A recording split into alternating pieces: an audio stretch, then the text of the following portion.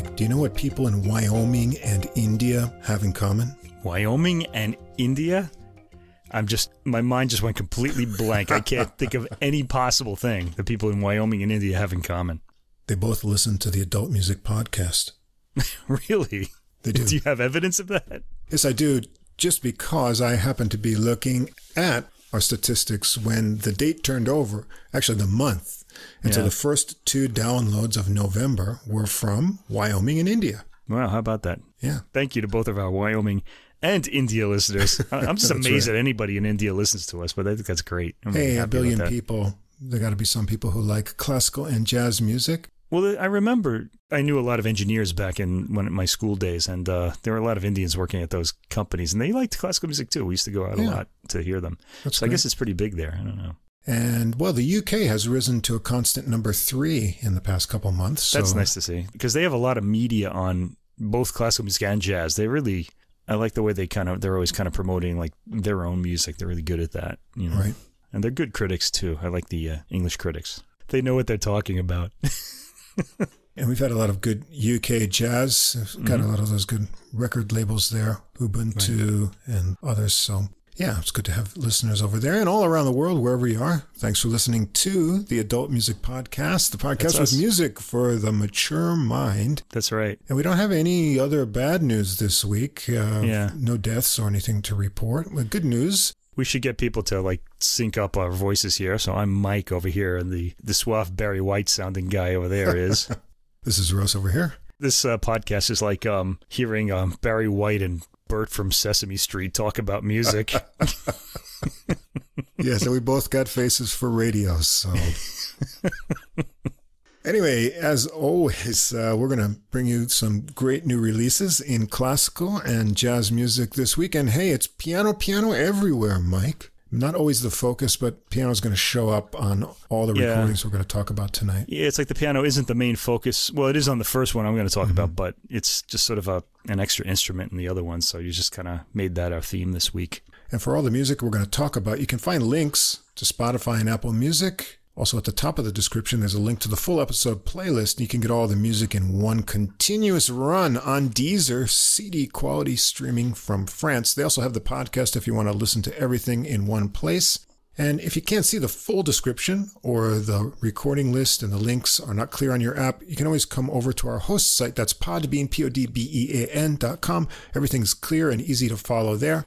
If you enjoyed the podcast, please do follow or subscribe wherever you listen to us. Tell a music-loving friend. Take a moment, give us a ranking, write a short review. That helps us get listed in the recommendations for the music categories. And you can come over and follow us on our Facebook page as well to get extra info and new releases throughout the week. You can see our handsome radio faces over there. Leave a message or comment. And if you want to get in touch with us directly, any comments or questions, we'd love to hear from you. Our email address is adultmusicpodcast, all one word, @gmail.com. We also want to recommend, as always, our friends, AJ and Johnny, at The Same Difference. 2 jazz fans, 1 jazz standard podcast. They look at several versions of one jazz standard in each episode. It comes out twice a month. They play little snippets of each version, talk about the history of the original and the different versions, and you can find a link to their podcast in the episode description. And at the end of this episode, you'll hear a little audio promo from them. And we've got a date set up now to go guest on their podcast. So yeah, I got to listen to those songs now. They gave us homework, just like we gave them homework. Yeah, they were on our podcast. We're going over there. We've got a standard pick. We're not going to tell you what it is yet. Well, we're not going to tell you at all. That's their gig, so they have to do that. Hopefully that'll be up before the end of the year. I don't know how many episodes they have in the can or whatever over there ready to go, but that's something to look forward to. It may come out in the new year. We don't know. It could be. We don't know. They might just put it up right away, though. You don't know what they're going to do. And just as they play snippets on their podcasts, we play samples. Actually, there could be some extended samples because I just can't stop it once it starts going. Yeah, pretty soon we're going to be like, the excesses of ancient Rome on this podcast. Yeah. We're going to be playing entire albums. Lawyers are going to be coming after us, but, Anyway, we do that all because we care about musical artistry. And here's our fair use disclaimer. The music sample clips that we play are for commentary and educational purposes. We recommend that our listeners listen to the complete recordings, all of which are available on streaming services in the links provided. And we also suggest that if you enjoy the music, you consider purchasing the CDs or high-quality downloads to support the artists. There you have it. I'm not stopping in the middle of a bass solo tonight. It's going to go right to the end. No stopping in the middle of a bass solo? Okay. All right. Well, Piano Everywhere, we got a big one to start that idea out with in the classical category tonight. Let's launch into it. Now, last week we had a very long podcast, and this week we didn't do much chatter at the beginning to make it longer, but I've got long notes for this first album because it's a great one. Okay, this one might be one for the ages, dare I say. It's the Bach Goldberg Variations by one of our favorite pianists, Vikingur Olafsson, on the piano, and this is on the Deutsche Grammophon label. Now, I got to say something about his name, first of all. I was reading that in Iceland, Olafsson is a patronymic. It's not really a proper family name. It's just something, the son of Olaf. Okay. And they generally call each other by their first names. And on the CD cover, it actually just says Vikingur Bach. It doesn't say Olafsson Bach, so I'm going to go for Vikingur. Somebody could correct me or fill me in a bit more about how that works. It'd be interesting, yeah. I don't have any Icelandic friends, okay? I just don't know any. I can't help you there either. I've got Finnish friends, but no Icelandic friends. I would like some, if anybody wants to be my friend. Let me just start with his notes. In his notes to the recording, Vikingur says, borrowing Ben Jonson's words on Shakespeare, "We performers must somehow feel like we have taken part in its creation, that we have reinvented it in some way for our contemporaries." Well, I think Vikingur can feel that way about this recording, but more on that after we kind of sample it and listen to it and talk about it. Vikingur himself says he's wanted to record this work for 25 years. He was inclined to think of it. Yeah, it's a long time, and I don't blame him for waiting because it's weighty and it's really hard to play. Yeah. That's one of the later pieces people play. He was inclined to think of it as a grand, commanding cathedral of music, as are many other pianists, magnificent in its structure and intricate in its ornamentation. Now he finds another metaphor more apt, that of a grand oak tree, no less magnificent, but somehow organic, living, and vibrant, its forms both responsive and regenerative, its leaves constantly unfurling to produce musical oxygen for its admirers through some metaphysical time-bending photosynthesis. So we're involved in this when we're listening to this recording, or to Goldberg Variations in general. All right, let's just start with the aria. We all know it very well. Before I say anything about it, let's just hear it because it's so famous. You'll all know this. Let's hear his approach.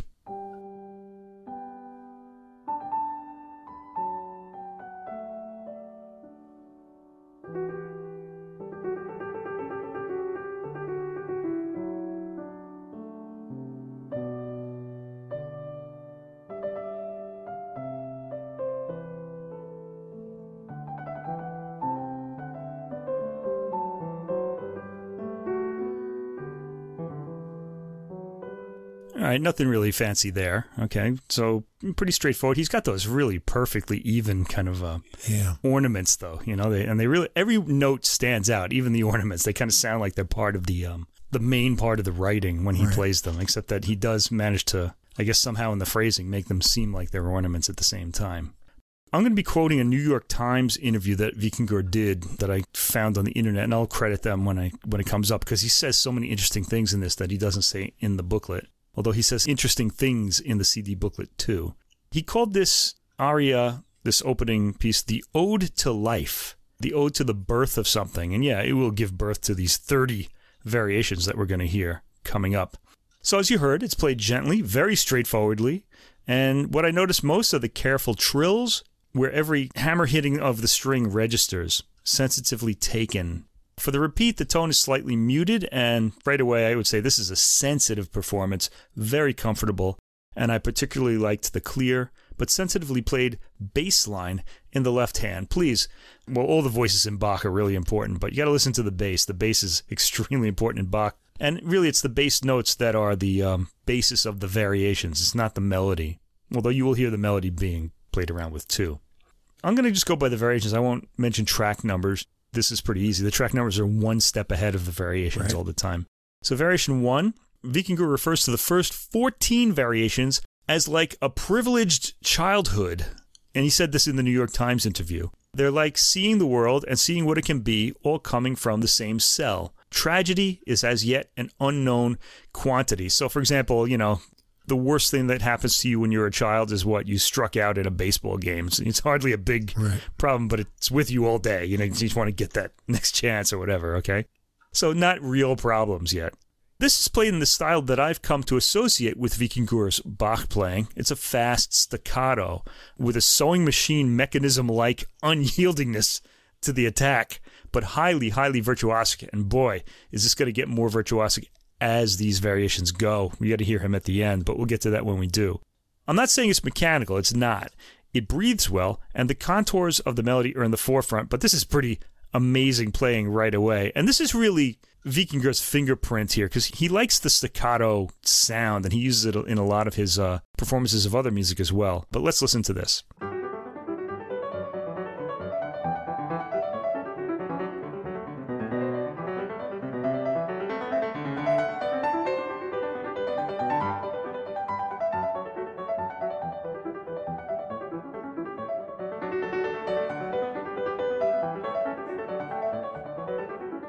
Boy, that was like the whole A section, right? I got through. Wow, it was amazing. By the way, did you notice the clarity of the bass in that? Go back and listen to it if you didn't. It's really fantastic. He gets just such fantastic clarity out of all of the voices. Variation 2, staccato in the bass and a less quick staccato in the right hand. The Vikingur stamp again. Variation 4, we get the first canon. This is the unison one. Staccato bass and the sound of two different lines weighted completely differently in the right hand is a bit astonishing. That's in track 4, variation 3. I always get a sense of sewing needle stitching going in and out of the cloth rapidly when I hear Vikingur's rapid staccato. It's a sound I've never heard before I've heard him. He really plays staccato in a unique way. I think we can even call it the Vikingur staccato. It really just sounds unique. And that's going to be a word that I'm going to use for this performance. It's unique.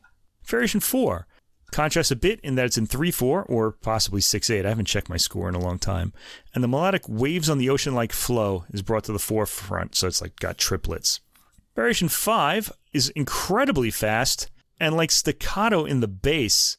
This comes across as almost pointillist rapid notes, like a digitally sampled signal connecting into a solid seeming line. What I mean is, if you've ever seen a graph of the sound on like a compact disc, on analog audio you get a wave, and on the digital you get dots that kind of form the wave, but they don't connect into the wave. So, but you're kind of hearing it as a wave.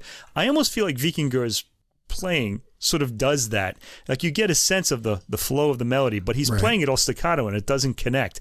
So I feel like this is like almost like a digital kind of wave style of playing. I seriously don't think he would play this way if he wasn't born into like a digital age like we have. I don't think he's doing this consciously, but I think it just kind of is the way he hears this. Let's listen to a sample of this variation.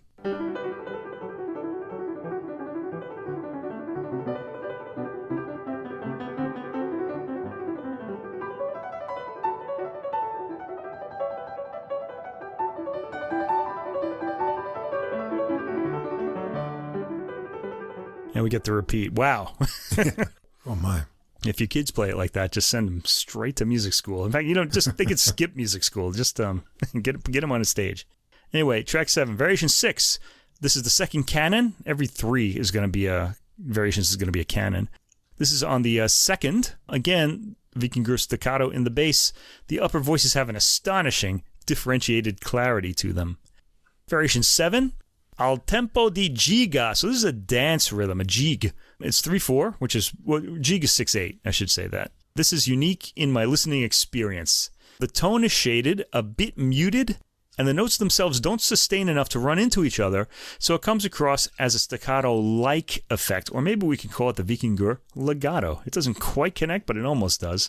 The ornamentation is exceptionally sensitive, really beautiful technique here. I'm going to be sampling all of these. Let's hear this one too.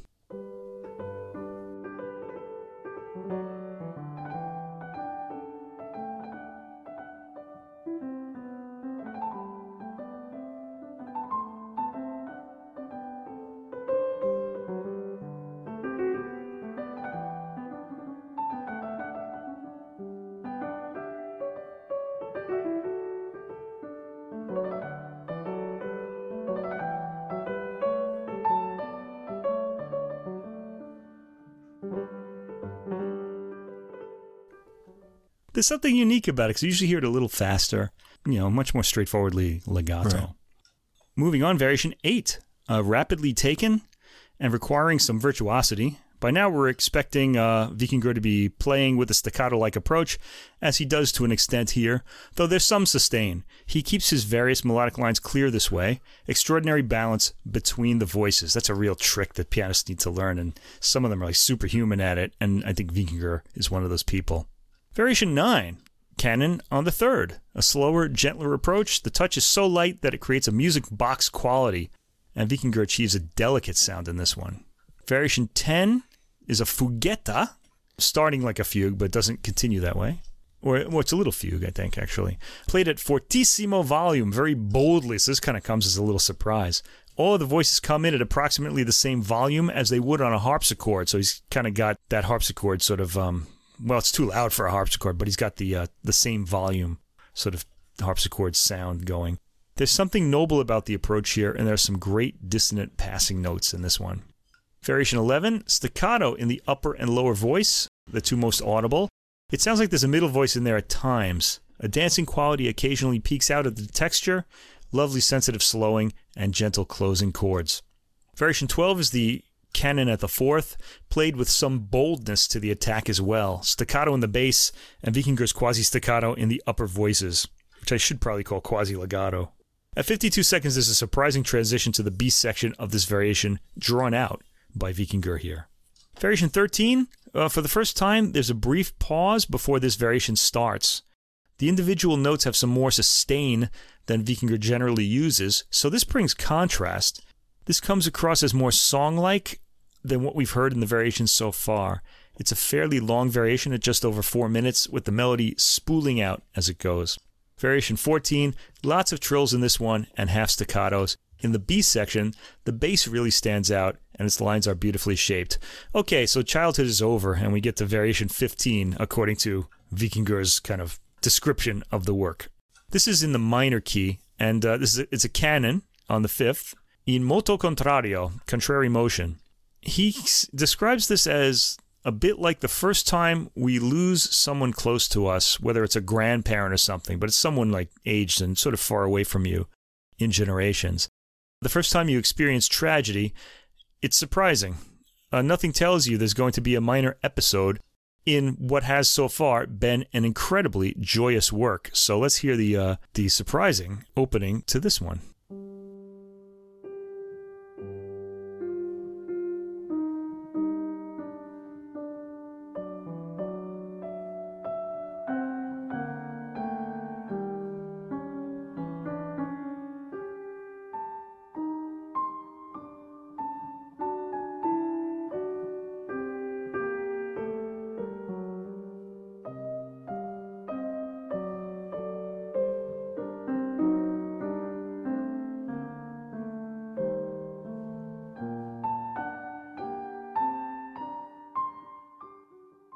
Surprisingly, he gets more of a sense of tragedy out of that than out of the famous 25th, is it, variation?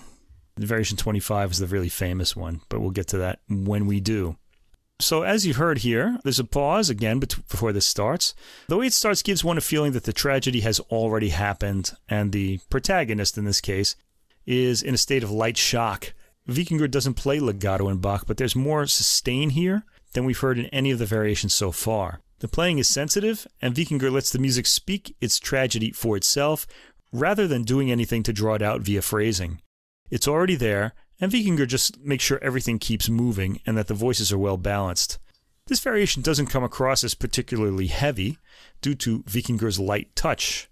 I like the way at 4 minutes and 5 seconds, the last note of the rising arpeggio is just allowed to drift off. There's a feeling of loneliness in the playing at around the 4 minute and 30 second mark, really in the whole piece. There's a light decelerando on the last note, so it's slowing down, of the rising arpeggio, and the work ends with a plea.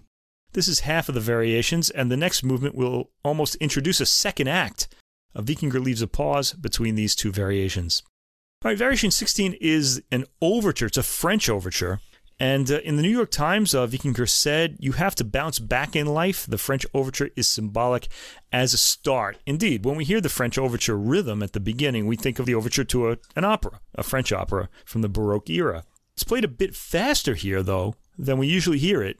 And it sounds like Wikinger is focusing on the forward movement of the music. The opening sort of loses its regal feel, like you can't really imagine somebody making an entrance to this music. It's a little too fast. That said, the movement of the various lines is pretty compelling, and at 1 minute and 52 seconds when the fugue starts, the speed of the voices is exciting. The final chord has a brief decelerando. It slows down. Variation 17. Staccato, very fast, even playful. Wikinger keeps up the energy for the entire 2 minutes of this variation.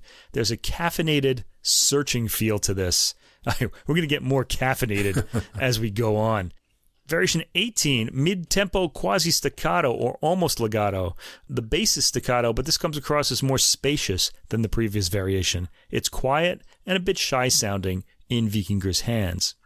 Variation 19, taken a bit more slowly than I recall. The bass is clear and quasi-legato, as are the right-hand lines. This one is rather knotty as far as the lines go. Variation 20 has a rushing rhythm and tricky lines with amazingly smooth, fast scales in what I think is the right hand. The theme sort of ping-pongs around in staccato, bouncing off walls. Very cheerful and amazing playing and balanced. All right, Variation 21, the canon on the 7th. Wikinger mentions there's a chromatic lament in the bass in his New York Times interview. And this is more mourning. So we've gotten out of the previous mourning, and now life hits us again. Let's hear this one.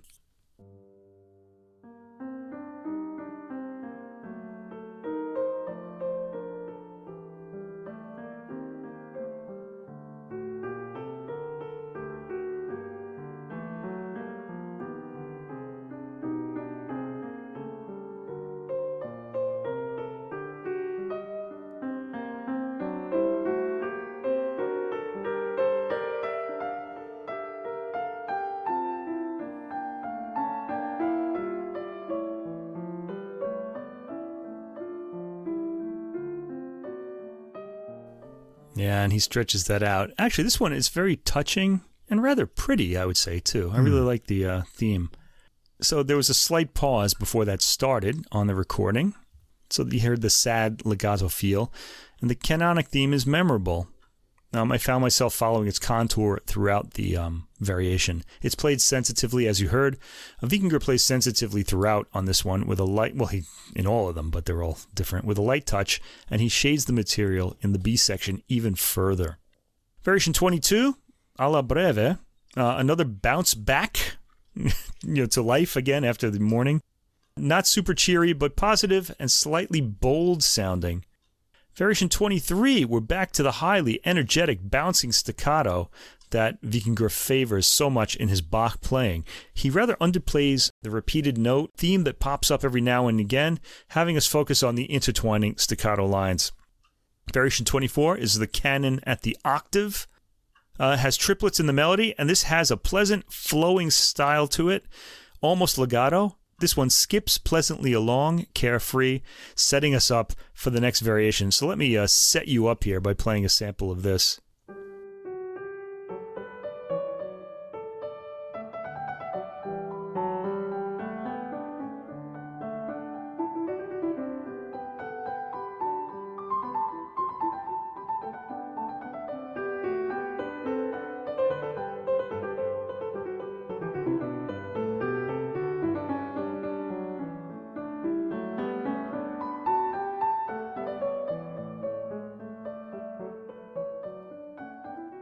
Yeah, carefree. And then the big tragedy strikes. This is the famous variation 25. He says here in the New York Times article, tragedy comes in a different way. It's great tragedy this time. And a lot of pianists have made a lot of this variation. It's very long and it's powerful. Keyboard players, as I said, have made a big deal out of this tragic movement over the years. But I think Wikinger plays it down a bit, giving it a bit more speed than usual, as he did earlier in the first minor key variation that we heard, which makes the lines feel like they're headed somewhere and keeps us more focused on the road ahead rather than the current devastation in the harmony. There are some jarring passing dissonances that come out well in Vikingur's crystal clear playing of the melodic lines. The repeat of the A section is played with a more muted sound. The B section starts at 4 minutes and 44 seconds. This is almost 10 minutes long in this particular performance, and continues in the same muted sound, but crescendos a bit as tension builds. The material quickly crescendos to a dramatic peak, then decrescendos again. There's a stark quality to the playing by the end, a real sense of being alone with the space around the material. I think Vikingur might have slowed the tempo a bit for this effect, but I can't tell. It's certainly a memorable performance of this famous tragic variation. I'm going to sample the beginning. I can't really give you the sense of the ending kind of loneliness and tragedy with the slowing down, because you have to hear the whole movement to get that sense. Otherwise, you won't have a context otherwise. So I'll just play this a little bit from the beginning so you can hear how this very famous variation goes.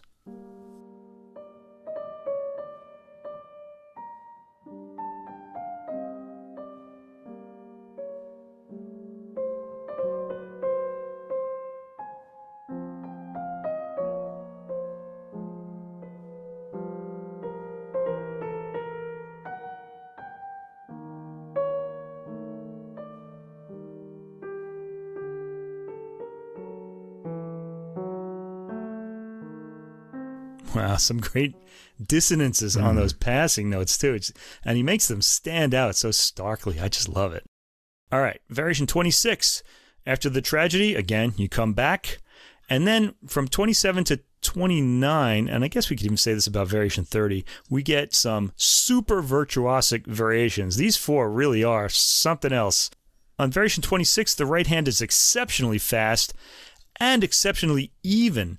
We absolutely have to sample this. Fasten your seatbelt for this. This is really amazing.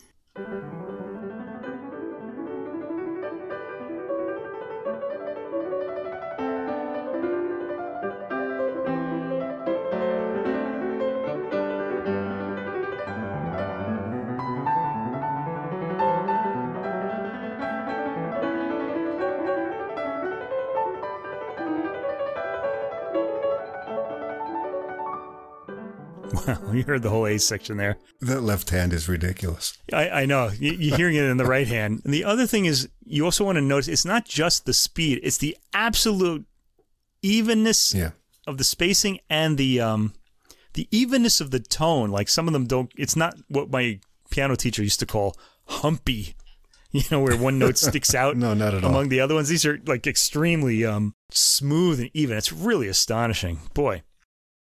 All right, variation 27, canon at the 9th. No pause between this and the previous variation. The hands hand off the melody to each other, and then they go into different lines. Still very fast. Variation 28, no pause. Vikingur connects the two variations. Again, the right hand is playing a rapid, even trill, very long, and again, astonishingly even technique here. Vikingur keeps the left hand theme playful as that trill is sounding.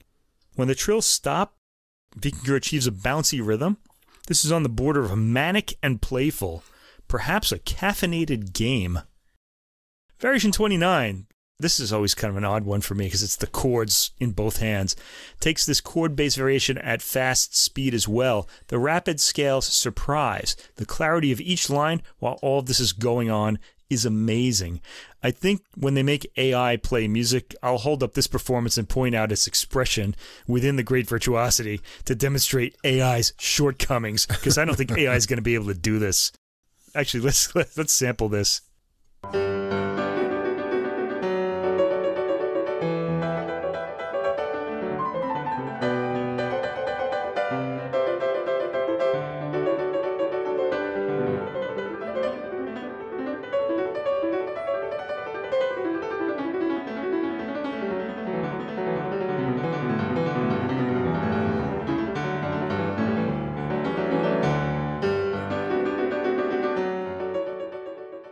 Holy cow. That's outrageous. I know.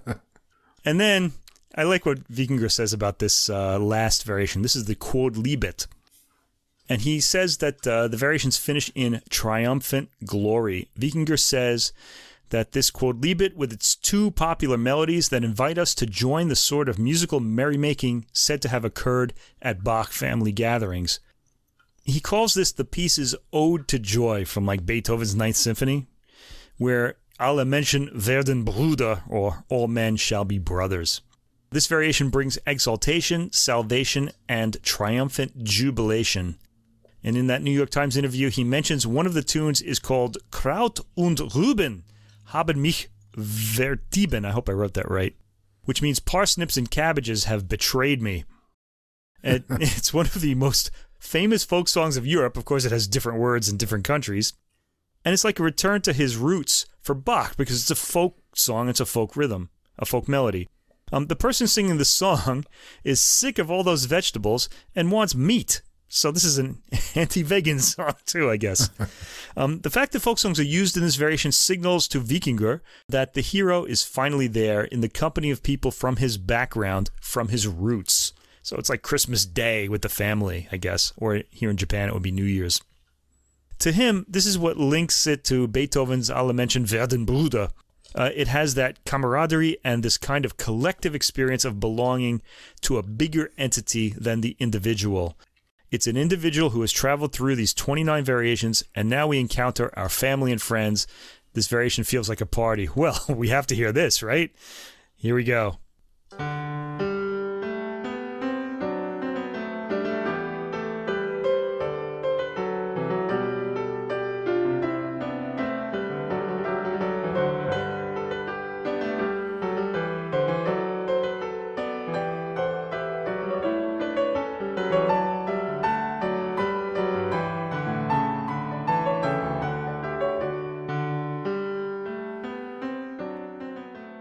And can I just say, I really love, this is my favorite of all of the variations in this piece, and I've tried to play it, and I can tell you it's really hard. I couldn't play it, because it's got all these, like, I never really learned to play fugues. That's the problem. Someone had to sit me down and teach me that note against note thing, but I don't know, it didn't go that way for me. I don't know why. Okay, so Wikinger here plays the opening inviting melody with a welcoming feel. At 51 seconds, we hear the Cabbages variation with the song, and then the two are combined in the first minute, which is pretty amazing. That's what makes this so hard to play, is you have to play the two sort of pieces at the same time in different voices. It ends with a sense of elated finality, and Wikinger lets the last note ring, and then we hear the aria da capo again. Now, Wikinger says, this magically feels, after all we've heard, like meeting an old and dear friend after a long separation. It sounds like we never left it at all, and harmonically, we never did. Wikinger wonders how different this work would have been had Bach not given us the unusual chance to marvel at the aria in its pure, original form once more, because usually variations don't repeat the theme at the end. They just end with the last variation. So we savor this farewell that also feels like a new beginning. What are we experiencing? A reunion or a reminiscence? Without this cyclic re-encounter, we would not find this work such an intuitive metaphor for the human condition, for how we experience life and the passage of time. We would not be left wondering, like the ancient philosopher Heraclitus, whether you can ever really step into the same river twice, the same stream, the same Bach. I see what he said, what he did there. Bach is the German word for stream. In the New York Times interview, Wikinger says the aria's repeat feels like you're looking back at your life. And in this performance, the opening has a muted tone to it, played very sensitively. For this repeat, Wikinger doesn't play the repeats and keeps the B section at the same quiet, dynamic level as the A section. It's gentle and it feels distant and contemplative, perhaps due to looking over that life that Wikinger refers to in his notes. And there it is. Wikinger has his own unique sound on the piano, which is created by his staccato method of attack in Bach, and I think everything else is derived from that. As a result, this performance comes across as uniquely Wikinger-like. You can't really compare it to any other performances. Now, a lot of the critics, I've been looking at what critics have been saying about this, and they like to compare him to Glenn Gould, who's really famous for this piece. It was his first and last piece that he ever recorded. But aside from the astonishing virtuosity and the sort of quirkiness of Gould's playing, Wikinger's sort of staccato could be considered a quirky approach as well. There's nothing in common between these two except for the fact that they're both unique. Glenn Gould's is the Glenn Gould Goldberg Variations, and this is very much the Vikingur Olason Variations, Goldberg Variations.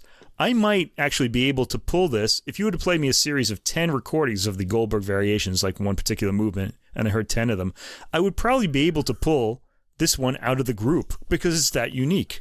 I've never found myself so attentive to a recording of these works. Just the clarity of all the lines and the amazing virtuosity he shows, especially in the last variations, 26 to 29. This really is a performance in its own class, and one that will stand as a contemporary benchmark, absolutely. Anyone interested in the Goldberg Variations absolutely must hear this. And what I get out of this staccato, interestingly, is fluidity. Because of the evenness, as you said, no humpiness to them. Yeah. So it's perfectly even, and it comes out with an overall musical fluid movement. Incredible speed and continuity in the lines. Just wonderful. You've already covered all the details. I've enjoyed all of his recordings just for the musicality, the technique, and unique programming. Here, that's not an issue, but what he does is gives a really interesting interpretation and an arc and some extra meaning that helps shape these, as you've explained in your mind. So this recording is no exception. Just another wonderful musical experience. And like you said, I've heard various recordings of them, but I didn't find myself so automatically paying attention through the whole program as I did listening to this one. And I thought that was something special. Yeah, absolutely riveting. What the critics are saying online are right. This really is special, I think, and needs to be heard. Hey, and he's taking it on tour all around the world. He's going to be in Japan. 3 performances here, I think, and lots of other places too. So there's at least one near us, actually, in Osaka. Yeah, there is. So, yeah. Which would be cool. All right, let's go on to the next recording. This is Stained Glass by the now 22-year-old Swedish violinist Johan Dahlene. And he's got Christian Ile Hadland on the piano. And this is on bis, or I should say bis, okay? I think the French would say bis, though. And it's an SACD if you are lucky enough to have, or happy enough to have one of those players. Happy and lucky. Well, these days, and rich, because they're really expensive. Now, I happen to have a Sony Blu-ray player, which happens to have the SACD stuff built into it, so I got away cheap. I've got the big, heavy Luxman one, yeah. Oh, boy. That would cost quite a bit, I think. These days it would. Yeah, I would not be able to buy it again, probably. Yeah, I'm kind of in that situation now, too. Sadly enough. Okay, we heard Johan Dahlene play the Sibelius and Nielsen violin concertos, and we thought he was, he's being praised as a great violinist and this great young violinist who's going to be a big name in the future, and I believe that, but I wasn't really too happy, I remember, about that recording. I thought it was a little too straightforward, that he wasn't expressive enough in his phrasing, like he wasn't flexible enough. Well, on these works, and especially with this pianist, Christian Ile Hadland, he doesn't have that issue. This works really, really well. Yeah. Because I remember hearing him with this pianist on a recording of Norwegian violin and piano works too. I don't know if we talked about that on the podcast, but I did hear it. Anyway, here, he's got a program called Stained Glass, and this really is a hodgepodge, I guess, of pieces. I don't know how it really holds together, except the Stained Glass title comes from the last composer we're going to hear, Grażyna Bacewicz. Anyway, let's start this. We have some, it's kind of a greatest hits, a little bit of violin and piano, with a few unfamiliar pieces thrown in. The first one is the very familiar Fratres by Arvo Pärt, a very famous piece now, especially because of its recording for violin and piano by Keith Jarrett and Gidon Kremer on the violin. It's a classic on the ECM label, one of the most famous classical recordings ever made of a contemporary work. Anyway, here, Dahlene is very expressive on these opening arpeggios, which are usually played straight. He makes the dynamic ebb and flow, and also slowly crescendos up to the entry of the first crashing piano chord. So his approach there is a little unusual to this opening. I remember when Kremer played it, he just played them straight, and they just slowly crescendoed. He's got crescendos within the crescendo. Dahlene does. The recording is rich and spacious with live-sounding room ambience. The piano chords in the first variation seem a bit fast, but Dahlene articulates his line with its harmonics and soft dynamics as clearly as crystal. In the second slowly arpeggiated variation, Dahlene gets a light, forlorn feel out of the line, which is impressing me. The performance is coming across as fresh.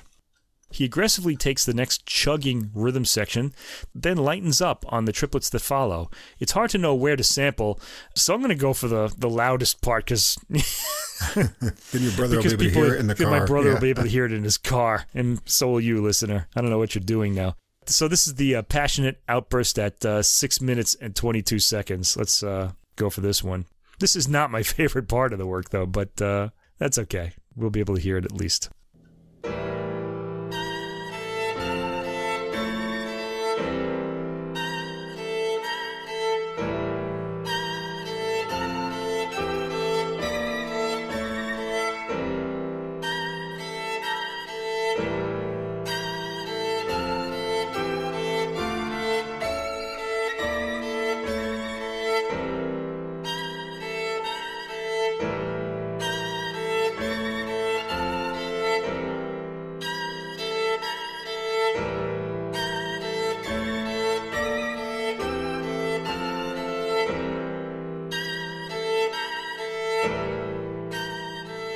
I think I might be overstaying my welcome with that, the length of that sample. So let's go on. I really like the way they come out of that too. I like the phrasing, by the way, that we just heard. There's a slight lag, as though he's pushing a heavy weight in this section. Dahlene takes the sobbing after the outburst at 7 minutes and 40 seconds with good emotional content. It touched me, as it did in the Kremer and Jarrett recording.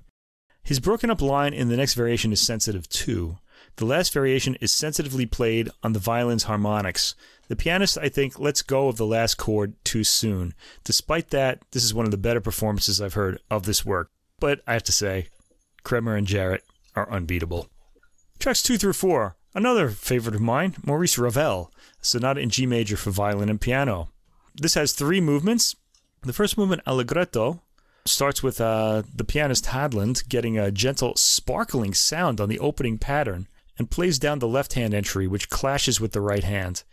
It's all pretty and sparkling, and I like the piece this way. Usually they're played as contrasting lines. Okay, so he's made this a little prettier, I think. We hear Dahlene playing legato for the first time on the album, and he has an appealing tone and way with phrasing. The duo's keeping everything light and sparkling really pays off for the melody in this movement. In the violin at 1 minute and 45 seconds, the dynamic then gets a little stronger and the playing more urgent. From this point on, the violin and piano sound more at odds with each other, which is as it should be in this movement. There's a great violin quick bowing double note descent that ends quietly and sul ponticello, starting at 5 minutes and 10 seconds or so. Once the violin comes out of this, a slow crescendo has the music soaring in the 6th minute. All of this is beautifully planned out and played by the duo, and I'm especially impressed with Dahlene here. The movement peters out to the opening piano line, sounding under a sustained violin note. Second movement is labeled Blues and Moderato. The violin is strummed and plucked for the blues effect at the beginning, and it's also got these sort of swooping, sort of blue note kind of in the melody too. It's really cute, actually. The piano picks up the quarter note chords as the violin swoons its blue-noted melody above. Let's have a sample of the opening of this.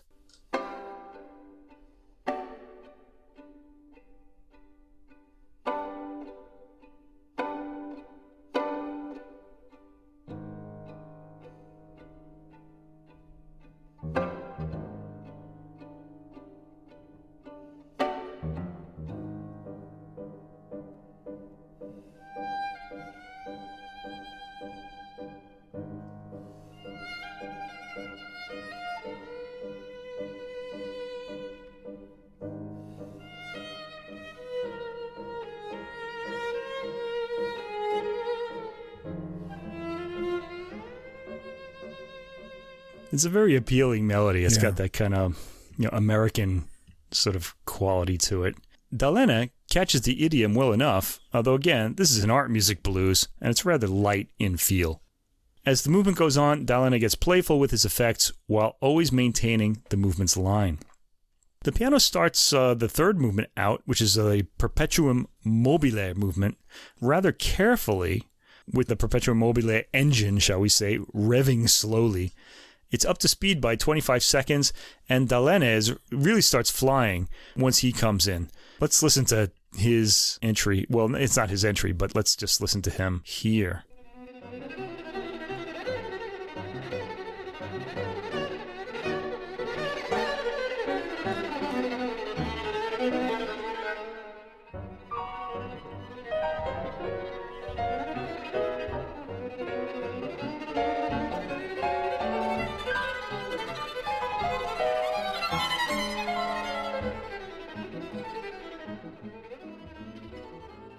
Yeah, wow, that's a great violinist. Maybe not as fast as Vikingur Olafsson in those Goldberg variations, but still pretty impressive. Actually, very impressive. What am I saying? Anyway, Hadland, the pianist, has a light music box quality to his piano at times, as Dahlin rips through his lines with a light touch, like you heard. The intonation sounds like it might be going slightly off for a moment after the minute and 50-second mark, but with the sparks flying as they are, this hardly matters. This is an exciting performance, and Dahlin finds his tuning again quickly. The movement is completely in character, with Hadland on piano perhaps holding back a bit of drama. It's exciting nonetheless. I gotta say, if there's all this there are these rules in classical music, but if you're hearing a great, exciting performance and it kind of slightly goes off, that's okay with me. This as long as the momentum is preserved and they find their feet again right, without having to stop down.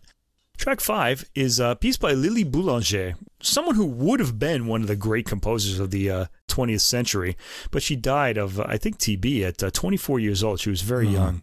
Yeah, and her sister Nadia became one of the great teachers of composers in the 20th century. And she was a composer herself, but she stopped composing, I guess. Lily was the younger sister. Anyway, this is her Nocturne from 1911. I gotta say, though, the pieces that she did write are all fantastic. It's just that she's very young, and you just imagine she would have gotten, into more interesting kind of, territory as she got older, as often happens. Anyway, this is her Nocturne from 1911. It's a beautiful work, and it needs to be better known. It's been being recorded a bit lately, and Lily Boulanger, the younger of the sisters, has a great sense of melody and an ear for harmonies that will make that melody register. Dahlin plays this lyrically with variations of tone, and I also want to say variations of bow touch that subtly make the melodic line breathe and register emotionally. This piece is over way too soon. It's gorgeously interpreted here, and I want to be the first one to introduce you to this work, so let's listen to the beginning.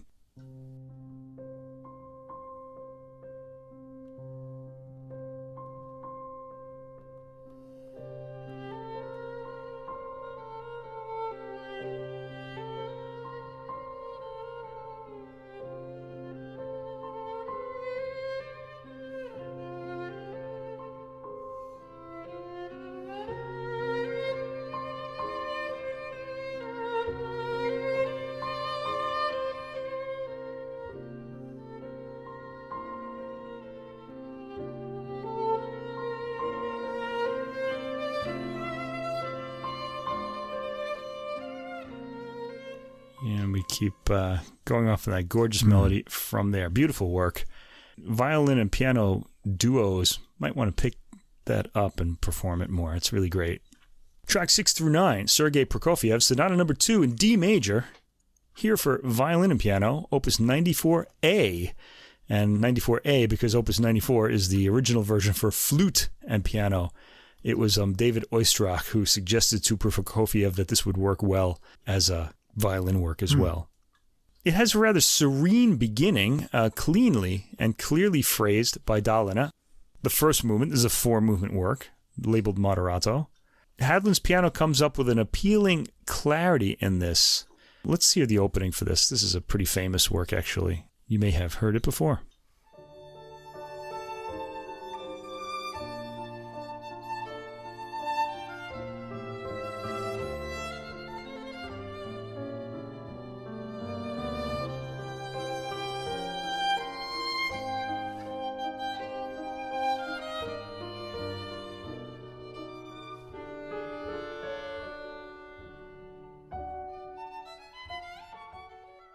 And off into a new episode there.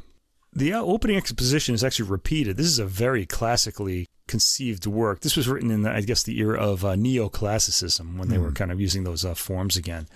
At 3 minutes and 52 seconds, the violin emphatically starts the development section with a strongly bowed staccato solo line, which the piano comes in to draw out. The section gets dramatic with strong bowing and louder dynamics overall.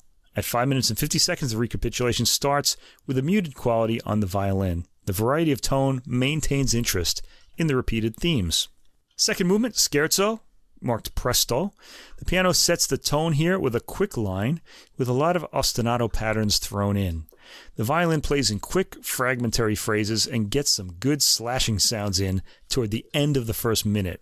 Dahlina is capable of making even the ugly sounds beautiful. Prokofiev did like to have those ugly sounds in there, yeah. And to be honest, though, I wish they were ugly here because he kind of makes them nice. Because the intention is for them to be ugly. Still, the effects come across with their meaning understood, if not you going, ooh, what was that, you know? At 1 minute and 50 seconds, there's a music box-like trio section interrupted by strong lines and trilling patterns. At around the 3 minute and 10 second mark, the opening is back, so this is a ternary form movement, ABA. It's a bit sleeker for the repeat in the violin, who quietens down again for the opening, but rises up for the accents and more jarring sections. Movement 3, Andante, the slow movement. This has an appealing opening melody played with a lovely tone and dynamic by Dahlina. He generally keeps to quiet, subtle sounds, and the handoffs of the theme to the piano are immaculately taken when they occur. This brief movement is highly melodic throughout. The final movement, fourth one, Allegro con brio, comes across as a raucous dance, with Hadland digging in on his piano bass notes and chords. And the same from Dahlina on the violin, getting maximum texture and volume from the instrument. He keeps that gorgeous tone throughout. The piano has some strong dynamics which pull back by 3 minutes 15 seconds, and I like the clarity of Hadland's ostinato line here. Dahlina comes in to play his melody over it, achieving light variety with his tone in the leaps to different registers. There are also harmonics thrown in there. The ending is powerfully played, with the piano bass booming out, and I want to sample the ending, the last 30 seconds of this piece.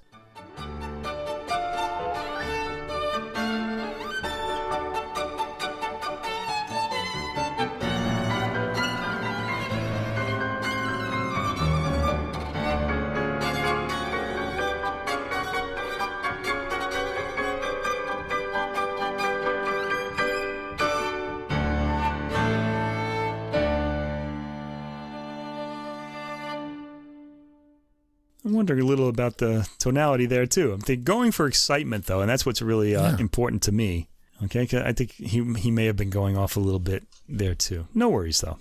Next, we have the composer Grażyna Bacewicz, who's the Polish composer. She's lived in the 20th century, and her music has been making quite a comeback in the last 2 or 3 years or so. The Chandos label has recorded a lot of it, and people are picking it up, and it's good to hear it, her violin and piano works played here.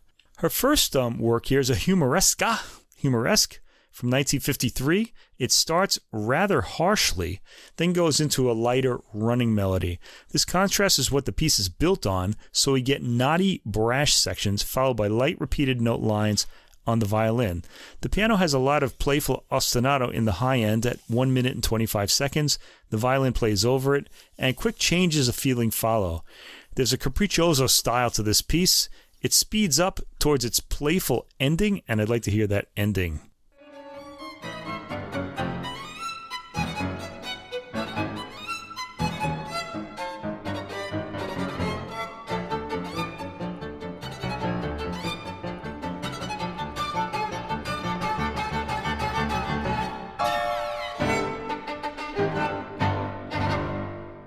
Wow. Yeah. Pretty exciting playing all through this album. Track 11 by Bacewicz again, a lullaby. I'm not going to try to say that Polish word, kołysanka, but I don't know how it's pronounced. Anyway, complete contrast here with an ostinato in the piano providing a bed for the violin's gently rocking 3/4 melody. It goes into the high end of the violin with playing on the harmonics as the piano lightens to accompany. It ends beautifully on the violin's harmonics. Track 12, Bacewicz Slavonic Dance. The violin starts this out with the piano providing underpinning harmony.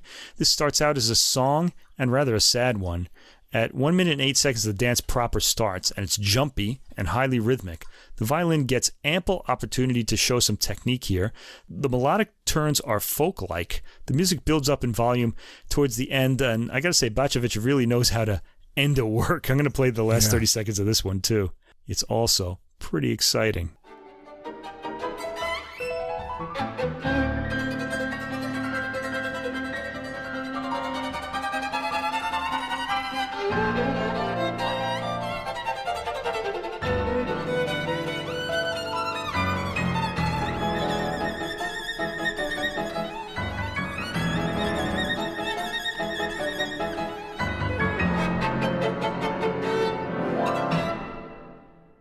At the very end, the violin almost sounded like, what's that electronic instrument that you hear in all those sci-fi movies? The theremin. The theremin, yeah. He almost had like a theremin sound going there.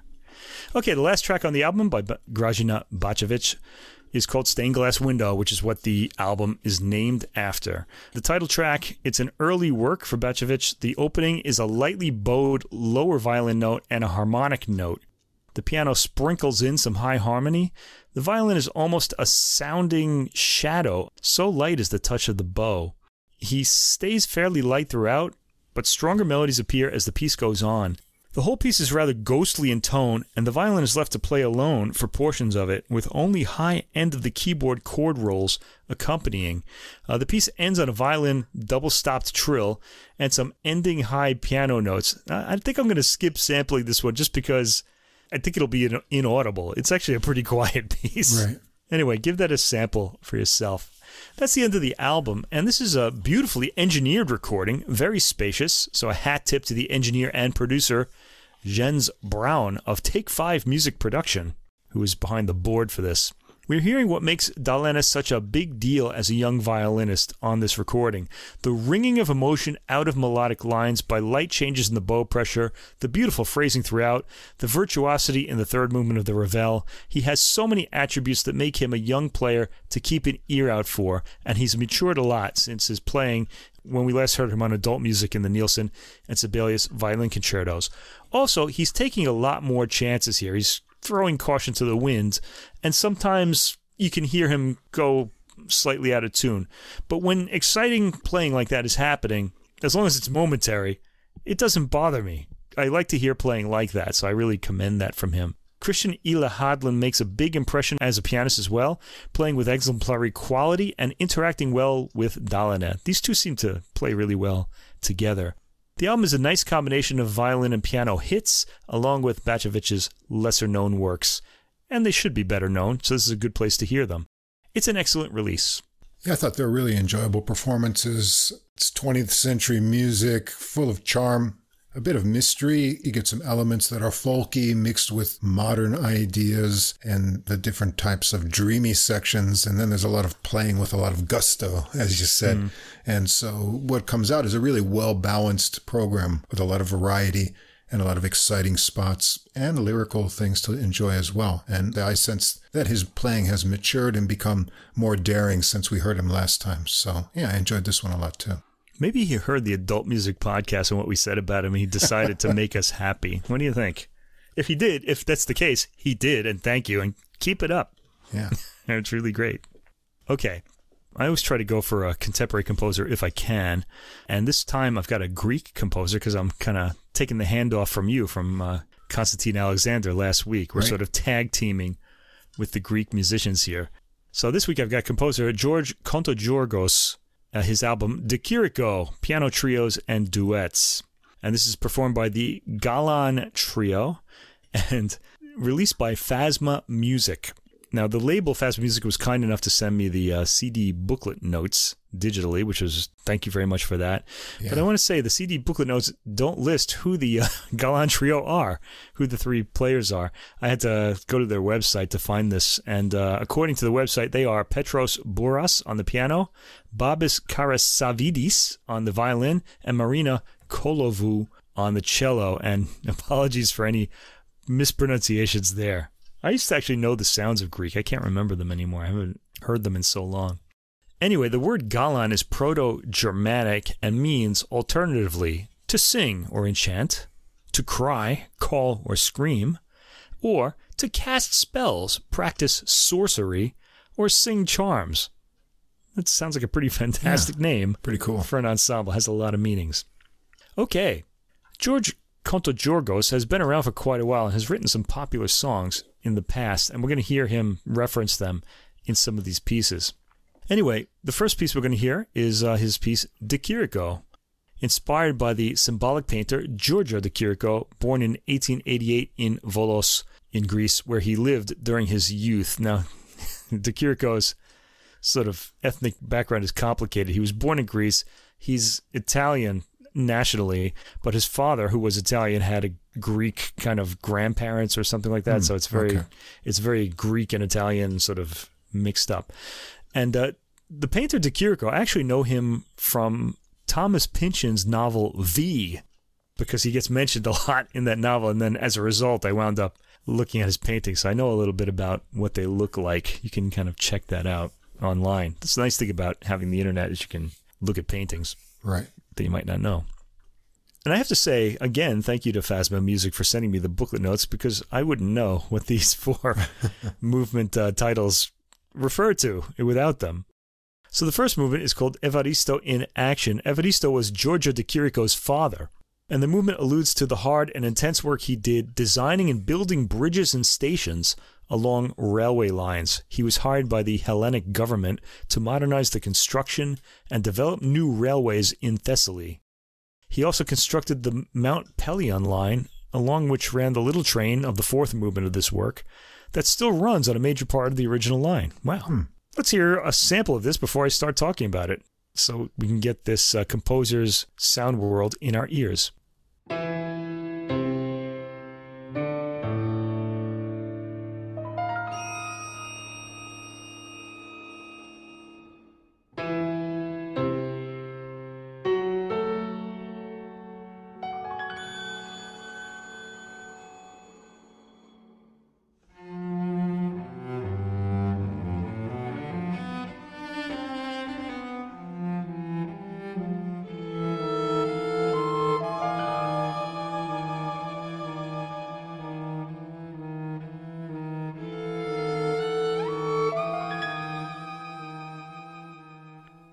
What we heard is a lot of Kontogiorgos' sound world. He uses those harmonics a lot. And also, we heard the 2 string lines sort of interweaving polyphonically with each other. That's another technique that he likes to exercise in his works. And we'll be hearing a lot of both of those approaches on this album and in these works. So the piano part comes across as solid. So I guess that's Evaristo himself. He's probably a solid guy. The strings play very high harmonics. They're sounds rather than harmonies to me. The violin gets some interesting sounds while the cello plays a repeating 2-note pattern that moves around after the opening. There are a lot of ostinato lines in this movement, sounding like repetitive hard work. From 1 minute and 30 seconds to 1 minute and 50 seconds, there's a decellerando that's well taken by the trio.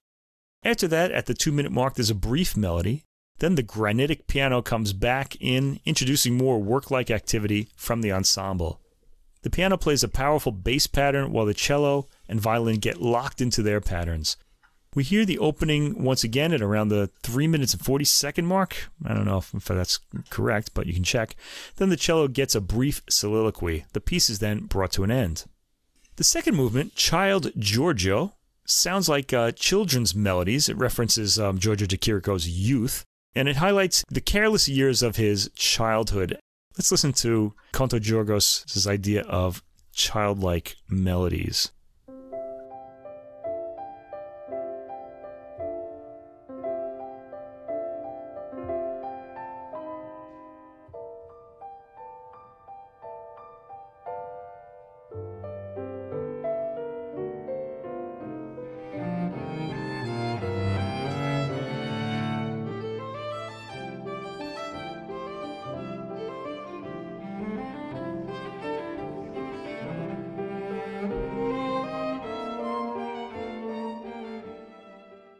Light, pretty, 3/4 rhythm. It seems like waltz rhythms do childhood very well somehow.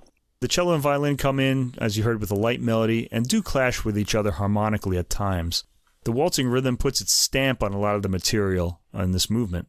The third movement is called Hofgarten Arcades and creates a moods of nostalgia, melancholy, and estrangement, emotions that De Chirico experienced during a dark period of his life in Florence and Munich.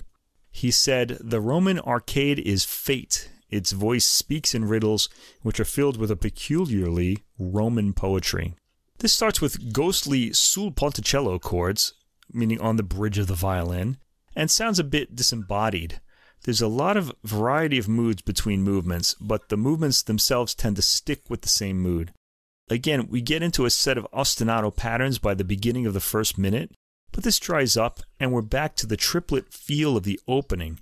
This movement also moves in triplets at times, but it has a completely different feel than the previous movement. The linear threads produced by the violin and cello over the piano's heavy bass are pretty intriguing. The piano takes the lead at around the 2 minute and 35 second mark and changes its material every so often. The rhythmic suddenly shifts at times as well. At 3 minutes and 45 seconds, the cello starts a solo melody that trades back and forth with the violin. They start completing each other's lines, and this leads back to the rather off-kilter opening. It's not an unappealing movement, despite the dark mood spoken about in the notes. And the fourth movement, Little Train, imitates the sounds produced by the emblematic steam train in many of de Chirico's paintings, crossing woods, passing bridges over rivers, instantly groaning and chiming on the way uphill Mount Pelion to Milies. I hope I said that right. The final destination of the journey. The composer says that it moves him to mention that this little train used to make a stop at Agria, the picturesque seaside where he moved for good in 2009. The rhythm of this movement does suggest a train rhythm, though it gets interrupted periodically. One gets a sense of a train climbing the hill by the Celerando from 1 minute and 40 seconds onwards. I thought this was really cute, and I want to sample that.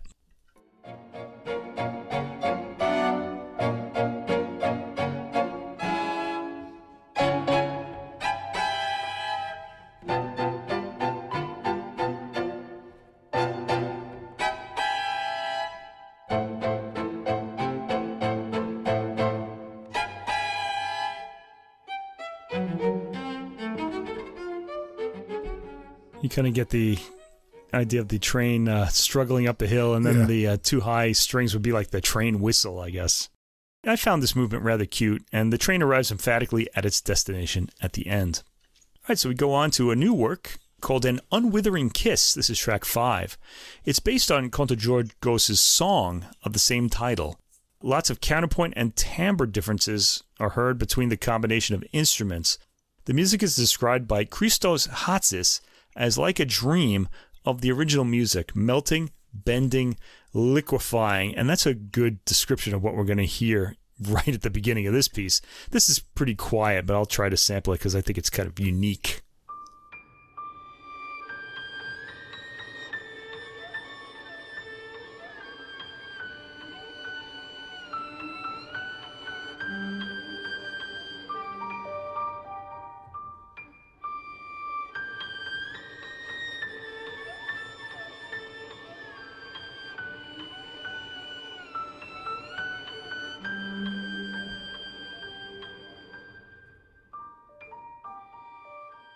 All right. Rather haunting music. Yeah. By the way, I want to mention the notes for these works are written by either Kontogiorgos or this guy, Christos Hatzis. And he's also gets a bio in the booklet note, although he doesn't perform on the album at all. He seems to imply in his notes that he's sort of Kontogiorgos's. He's a composer himself, first of all, and he seems to have assisted Kontogiorgos on some of these compositions. It's really not made clear in the booklet, and I am a little curious as to what his role on this album was. I'm assuming this is an album of Kontogiorgos' compositions, though, because he gets credit for all the works. So we heard the odd, haunting opening, the harmonics of the strings bringing a ghostly feeling to the melody.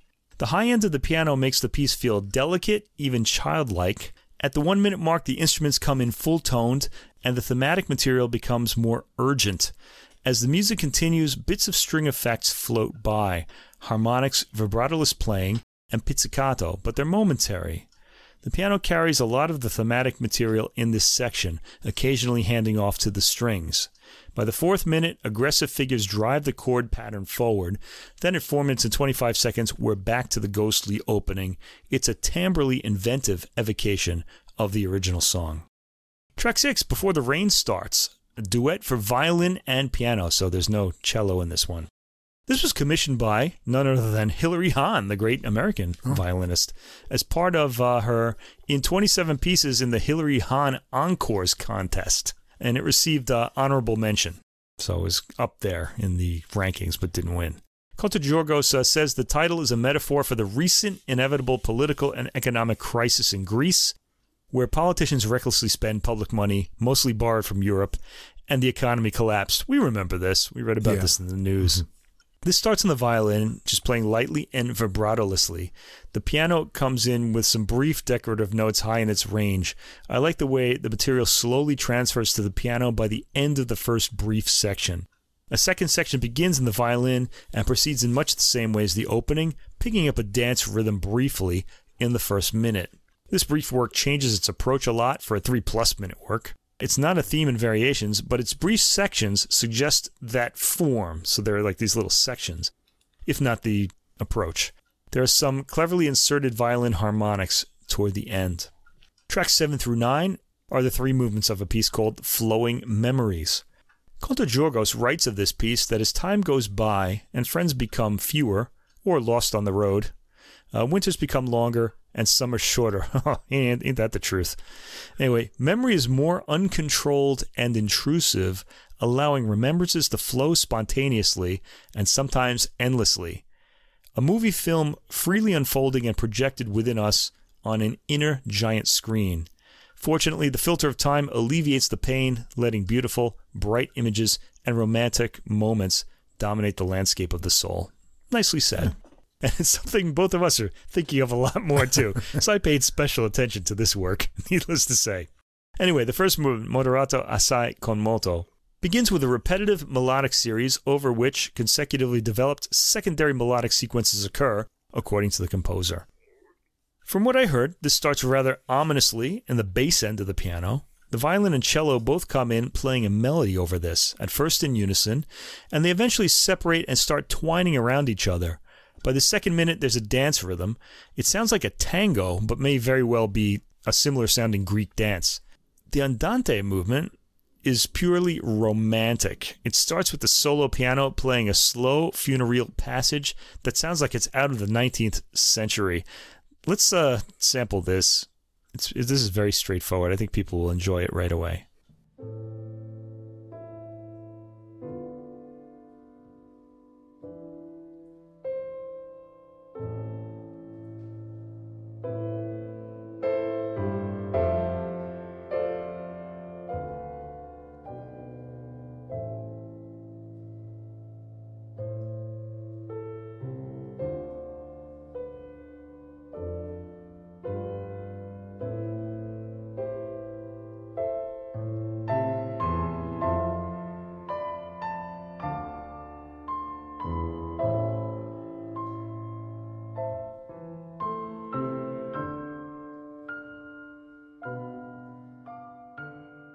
It's a pretty melody. There is a violin and cello in there, but the piano gets a long introduction in this particular work.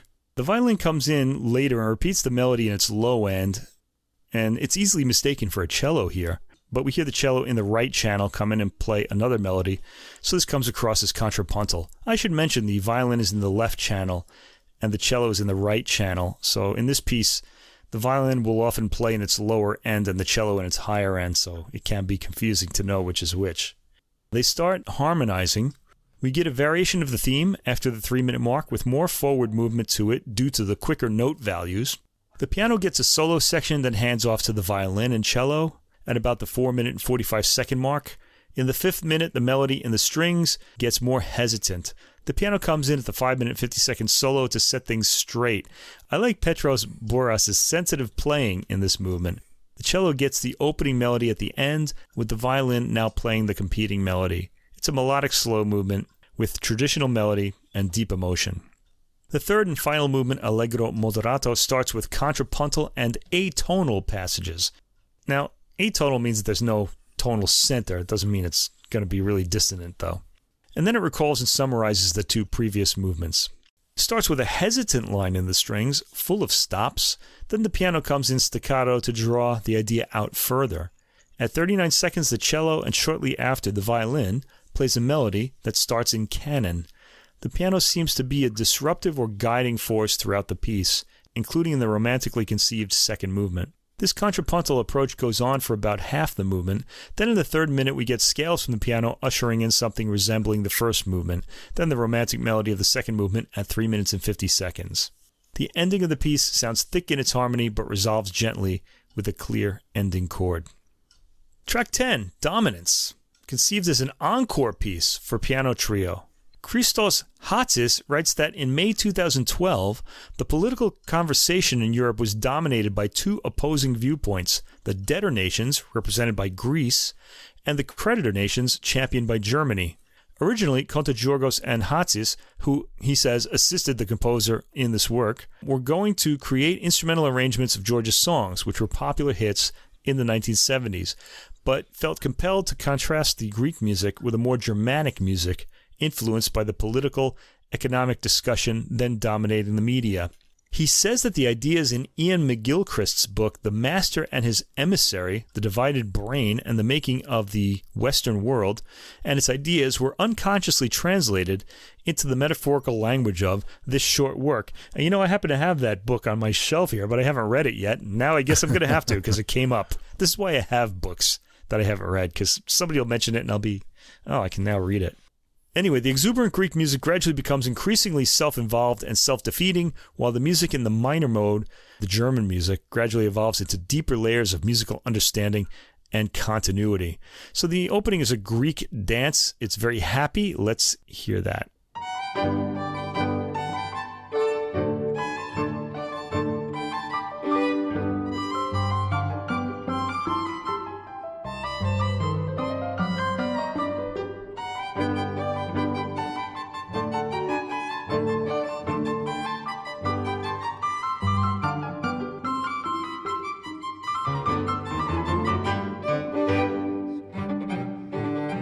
The piano line sounds pretty intricate. It's got a lot of these little sort of tailing sort of scales in there while it's playing the chords.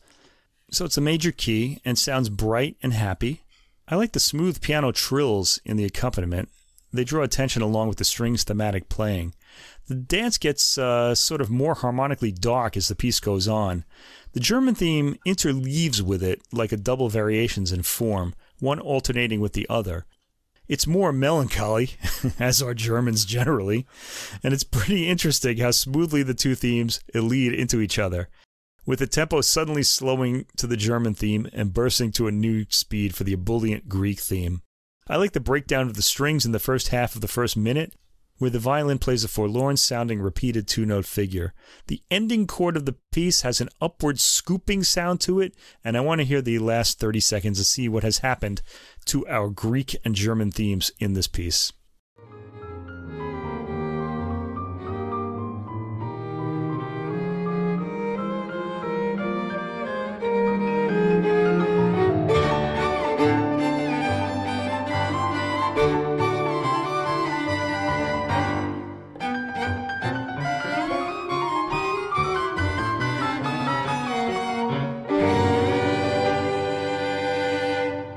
Yeah, that last chord is kind of like, it sort of missed it and then kind of went up to it. It's pretty funny. Boy, how do we get there from that wonderful, happy beginning? Well, you'll have to hear the whole piece to find out. All right, track 11, Chasing Lost Time. This is a duet for cello and piano, and it was conceived while the composer was flying from Europe to North America in 2008 and crossing several time zones. He was reminded of the relativity of time, and he completed this piece, which he had already started in Athens, while suffering jet lag from that trip, unable to sleep and behaving like a sleepwalker. He says he had synesthesia-like experiences during the composition, the waltz-like theme producing a sense of white color, an actual experience of freshly fallen snow after a massive 3-day-long snowstorm which completely covered Toronto. The slow pace of the music produced a synesthetic brown color, a different experience of the seemingly endless Arizona desert, which also had a radical temperature difference from Toronto. Let's hear the opening of this work.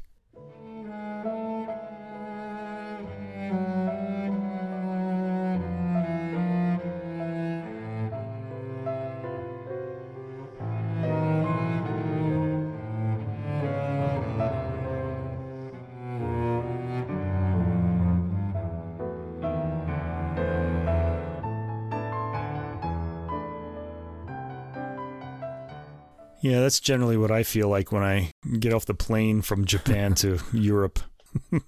At the 7-minute and 13-second mark in the piece, we hear Big Ben. The piano repeats the theme, and the cello plays a line around it. That's the Westminster chimes, of course.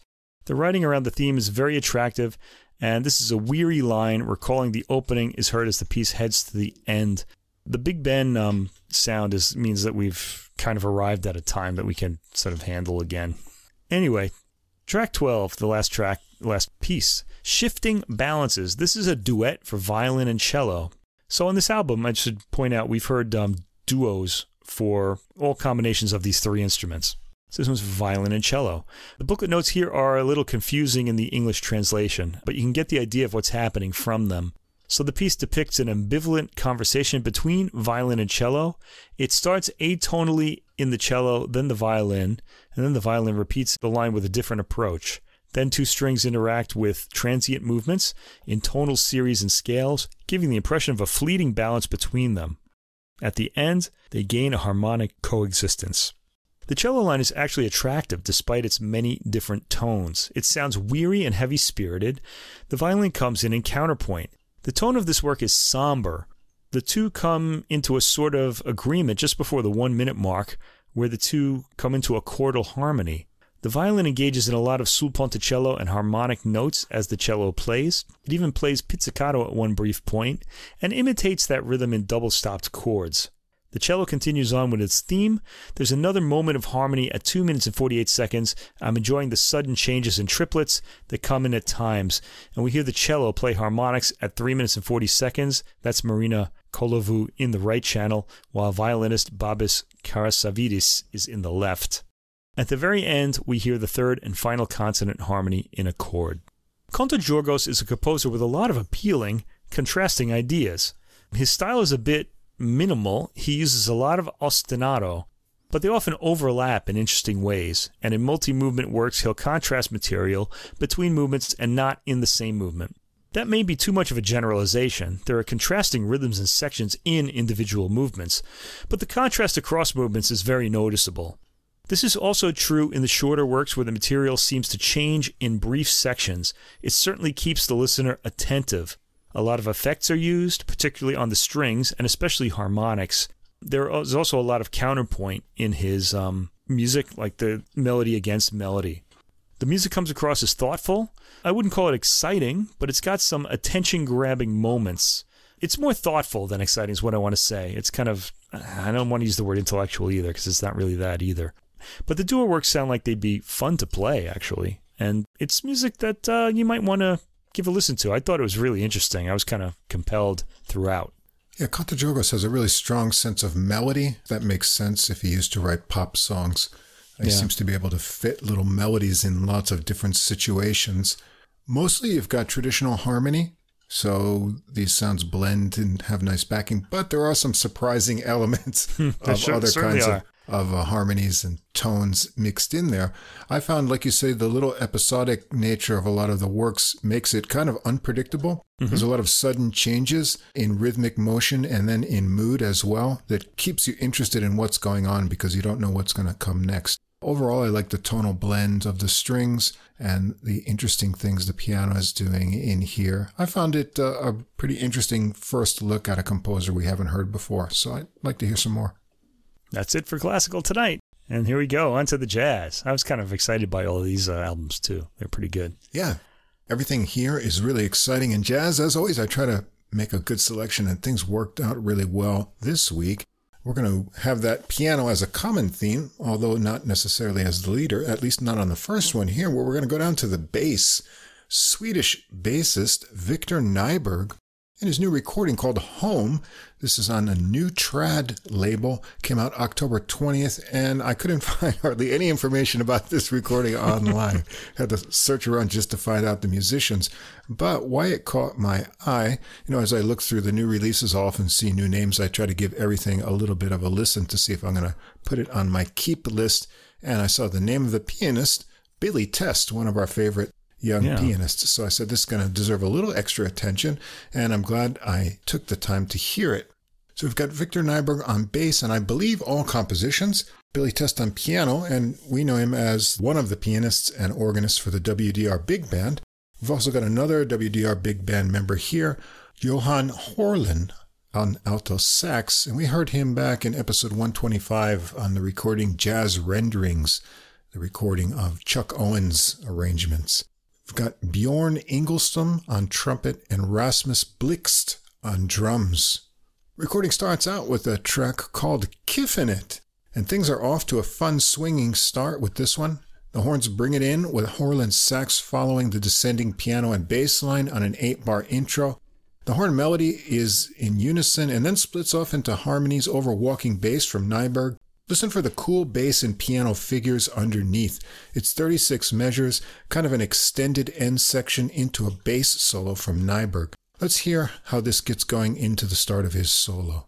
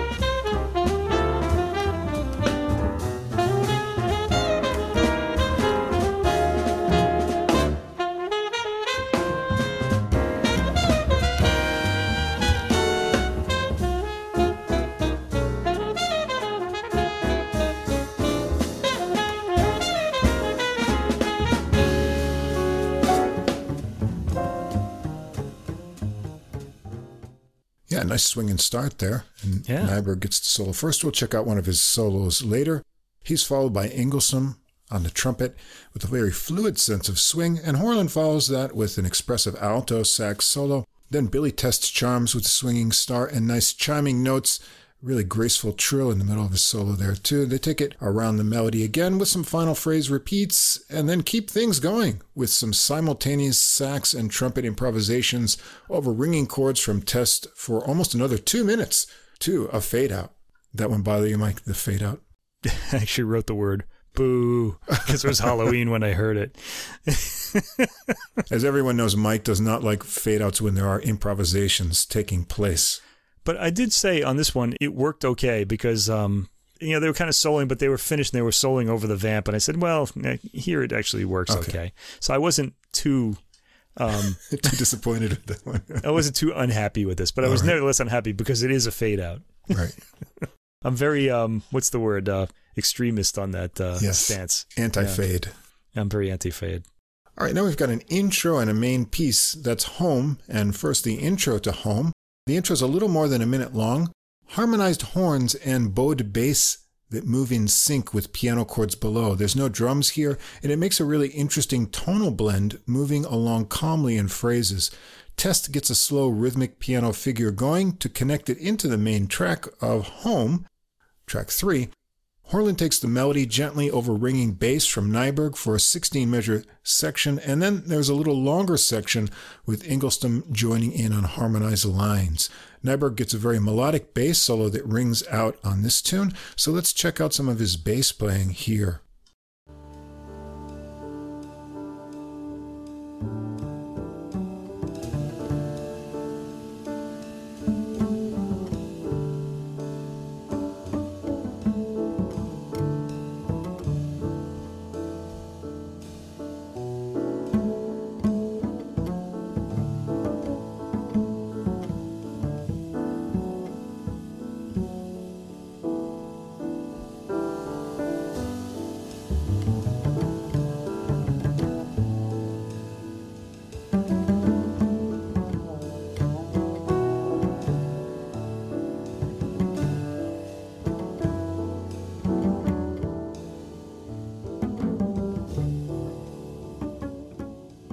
He's really making it sing there. Nice. Those piano chords were beautiful too, like the touch he has. He had a really nice sound. Very nice.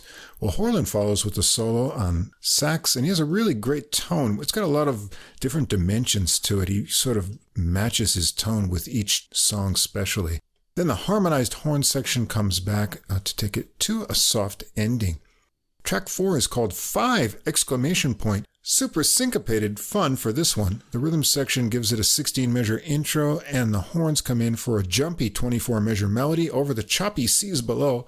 Horlin is up first for a solo over the syncopation, but it breaks into a driving swing soon enough. Let's check out some of that action.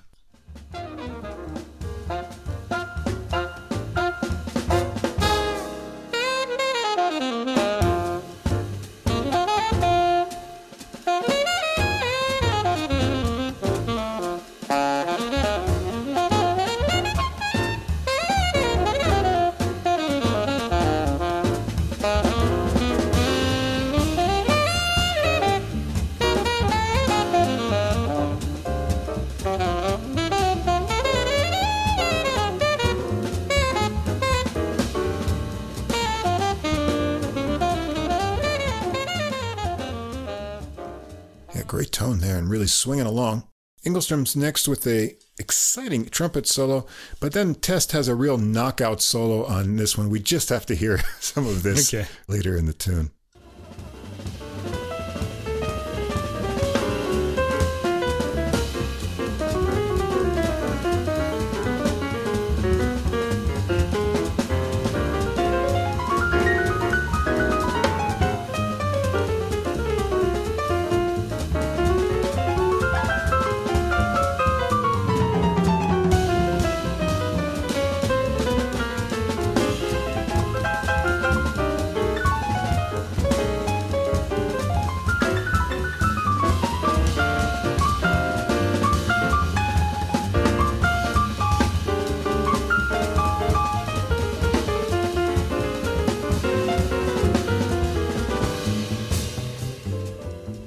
He's a man who's not afraid to walk through those dangerous tonal neighborhoods.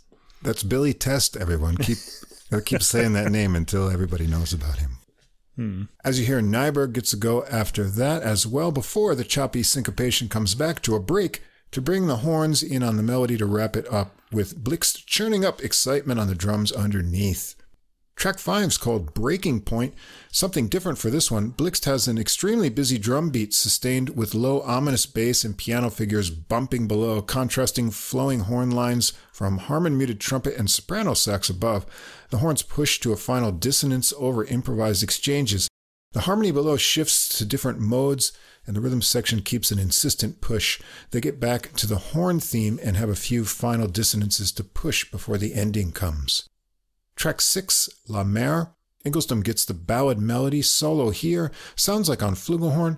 Horlin sits this one out. It's got an even, slightly bossa-type beat and pretty chord changes for the 24-measure melody. Test gets an extended solo, showing off his fine touch, and Engelstrom is back for a melody section that ends over some dense rhythmic chord clusters from Test. Track 7, The Giant. This is a really interesting one. Nyberg gets it started with 4 measures of a plodding open interval bass figure. Drums and piano are in for another round, and then the horns are in for the melody, which turns out to be a very cool altered chord 12-bar blues with fun glisses in the horn lines. Let's check this one out.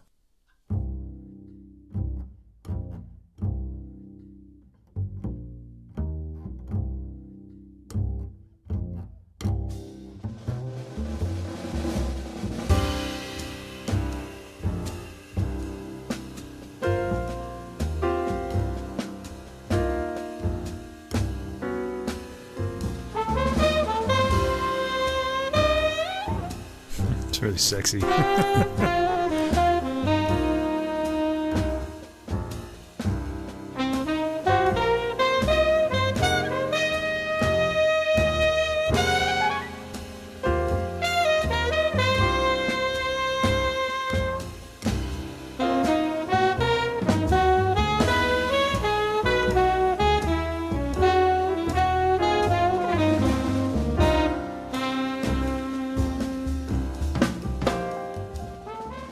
Well, they go around it once more, and Engelstrom is up first for a solo with an unexpected modulation, and the first section is 16 measures, interestingly, before they get back to the blues pattern after that.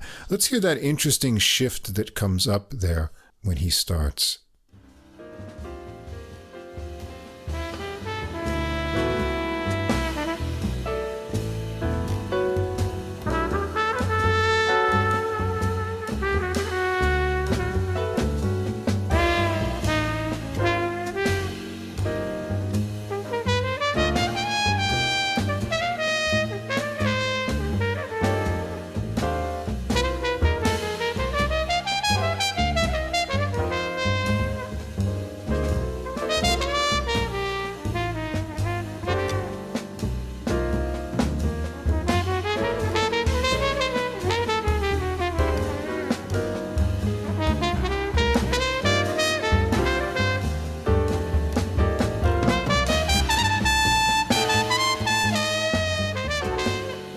nice feel there, and they'll get back to the blues pattern.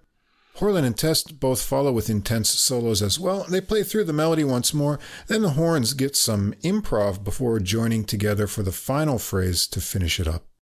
Track 8, In a Flash, Blixt gets the 10-measure intro going, joined by syncopated bass and piano figures that push ahead.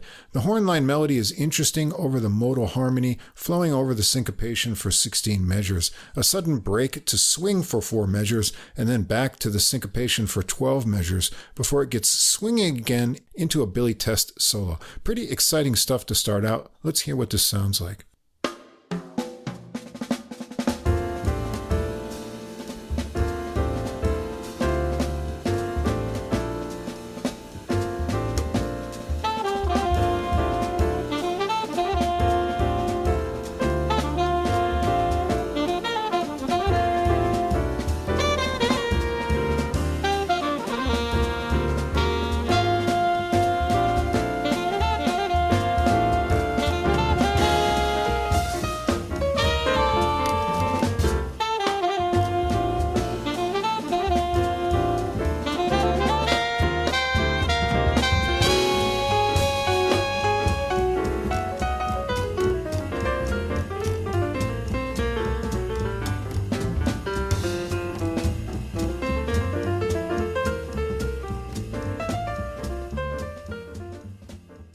Another really great solo from Billy Test there.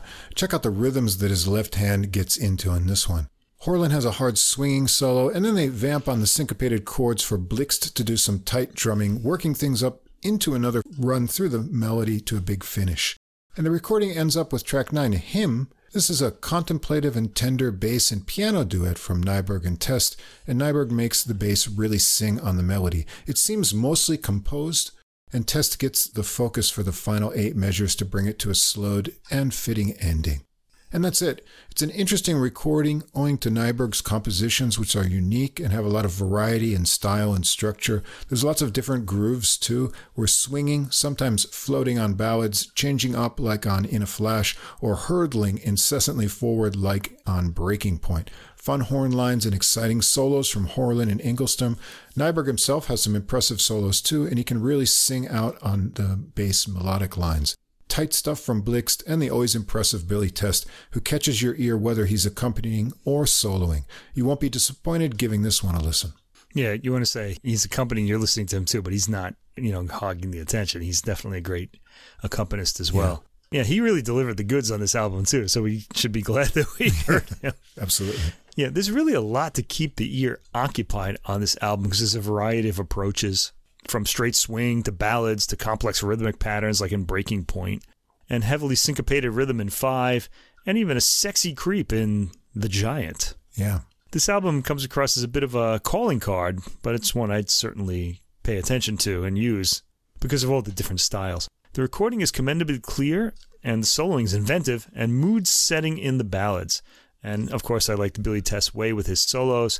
He has this way of spontaneously getting some inspiration in the middle of the solo, like he'll be playing, and then suddenly he'll insert something completely new and unexpected in there. And you can kind of tell it's an idea he's had in the moment. Kind of Cuban tinge he had on that one in there after those crazy intervals to start out. Yeah, that was pretty impressive. He makes me sit up when he does things like that. He produces a lot of spontaneous moments.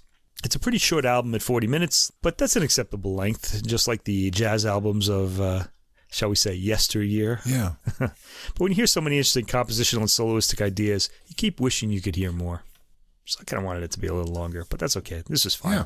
And we got introduced to Victor Nyberg, and I'd like to hear some more from him in the future. All these players have really good solos, and they work well together. Yeah, melodic bass player, too, on his solos, too. I really enjoyed that really nice element of his playing. All right, now we've got 2 albums that are really different and special in their own way. And we're going to start out with Bridges. This is on Smoke Sessions Records. It's the new recording from pianist Kevin Hayes, bassist Ben Street, and drummer Billy Hart. It came out October 20th. Kevin Hayes, the pianist, came up playing with Nick Bergnola, Steve Wilson, Benny Golson. He also did some duets with Brad Meldau.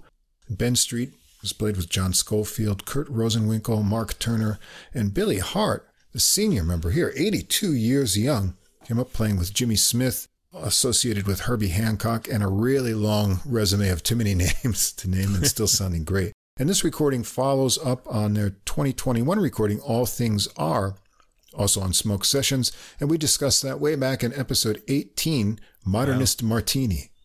That's a good title. It was a good title, yeah. Yeah. Kind of wish we could use it again. I could go for a martini right about now. I could go for a martini right now, too, yeah. in fact. I don't know.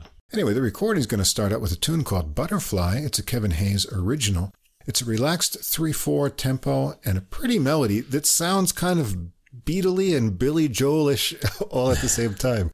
Hayes gives a solo intro for 16 bars, and then Street and Hart join in, and we hear that section again. Let's hear it just get started.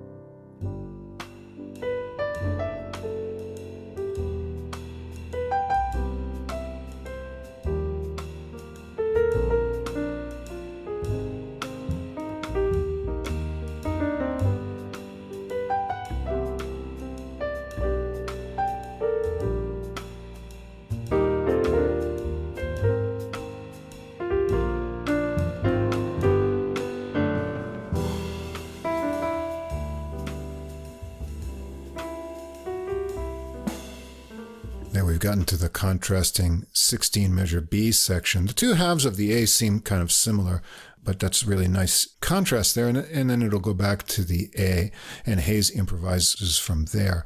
This is a relaxed and flowing with melodic ideas and a smooth touch and attention to dynamics. Hart has a clicky lightness with nice fills underneath. And Street has a very nice solo on this one, too, getting an almost vocal quality to his melodic lines with some nicely placed harmonics in there, too. So let's hear some of his bass solo on this tune.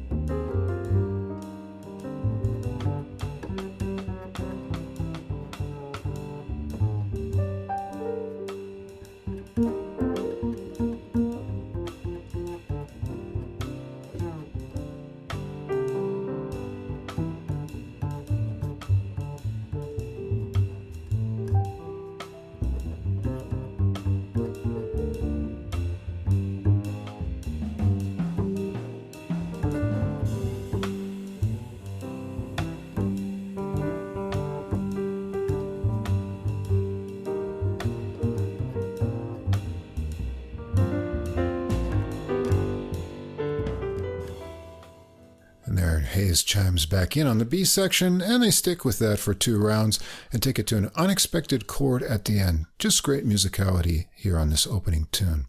Track 2 is called Capricorn. This is a Wayne Shorter tune. It's from his 1969 Supernova album, and the original tune had Jack DeJohnette and Chick Corea both on drums.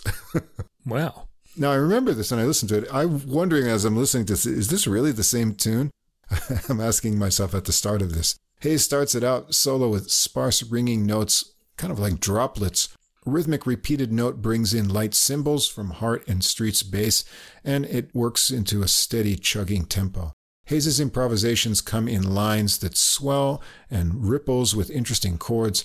The trio synergy is great with lots of rhythmic things gelling and feeding ideas. Street has an interesting melodic bass solo here too, and Hayes works around a melodic riff idea to bring things to an end. Very free-flowing and spontaneous. Track 3, Song for Peace, Kevin Hayes original. This one's really beautiful. A simple melody phrase with a tempo like a deep slumber.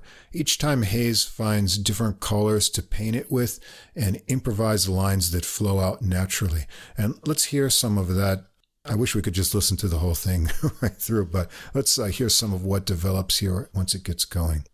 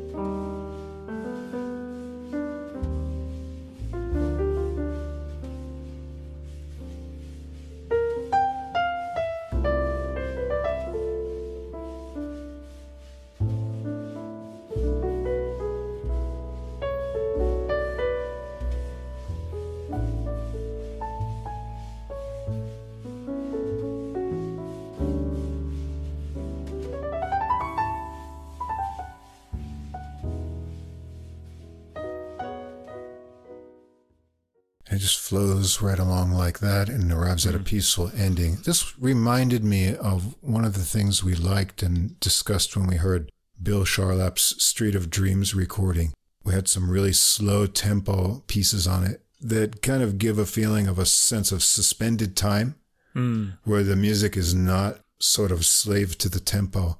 And here you just have that slow heartbeat, and those phrases just seem to evolve and float out on their own. I really enjoyed the phrasing in this one. Yeah, it's Song for Peace, too. That's where the peace lives, in that suspended time. It's wonderful. Yeah. Well, track 4, Lennon and McCartney, with a little help from my friends, right? Everyone knows this tune, and 2 little snare hits bring it right into the famous melody. Hart has a light clicky groove, and Street has snappy bass under Hayes' flowing phrasing of the melody. But let's pick it up from a harmonic change where Hayes starts improvising and hear some of his flowing ideas on this great melody.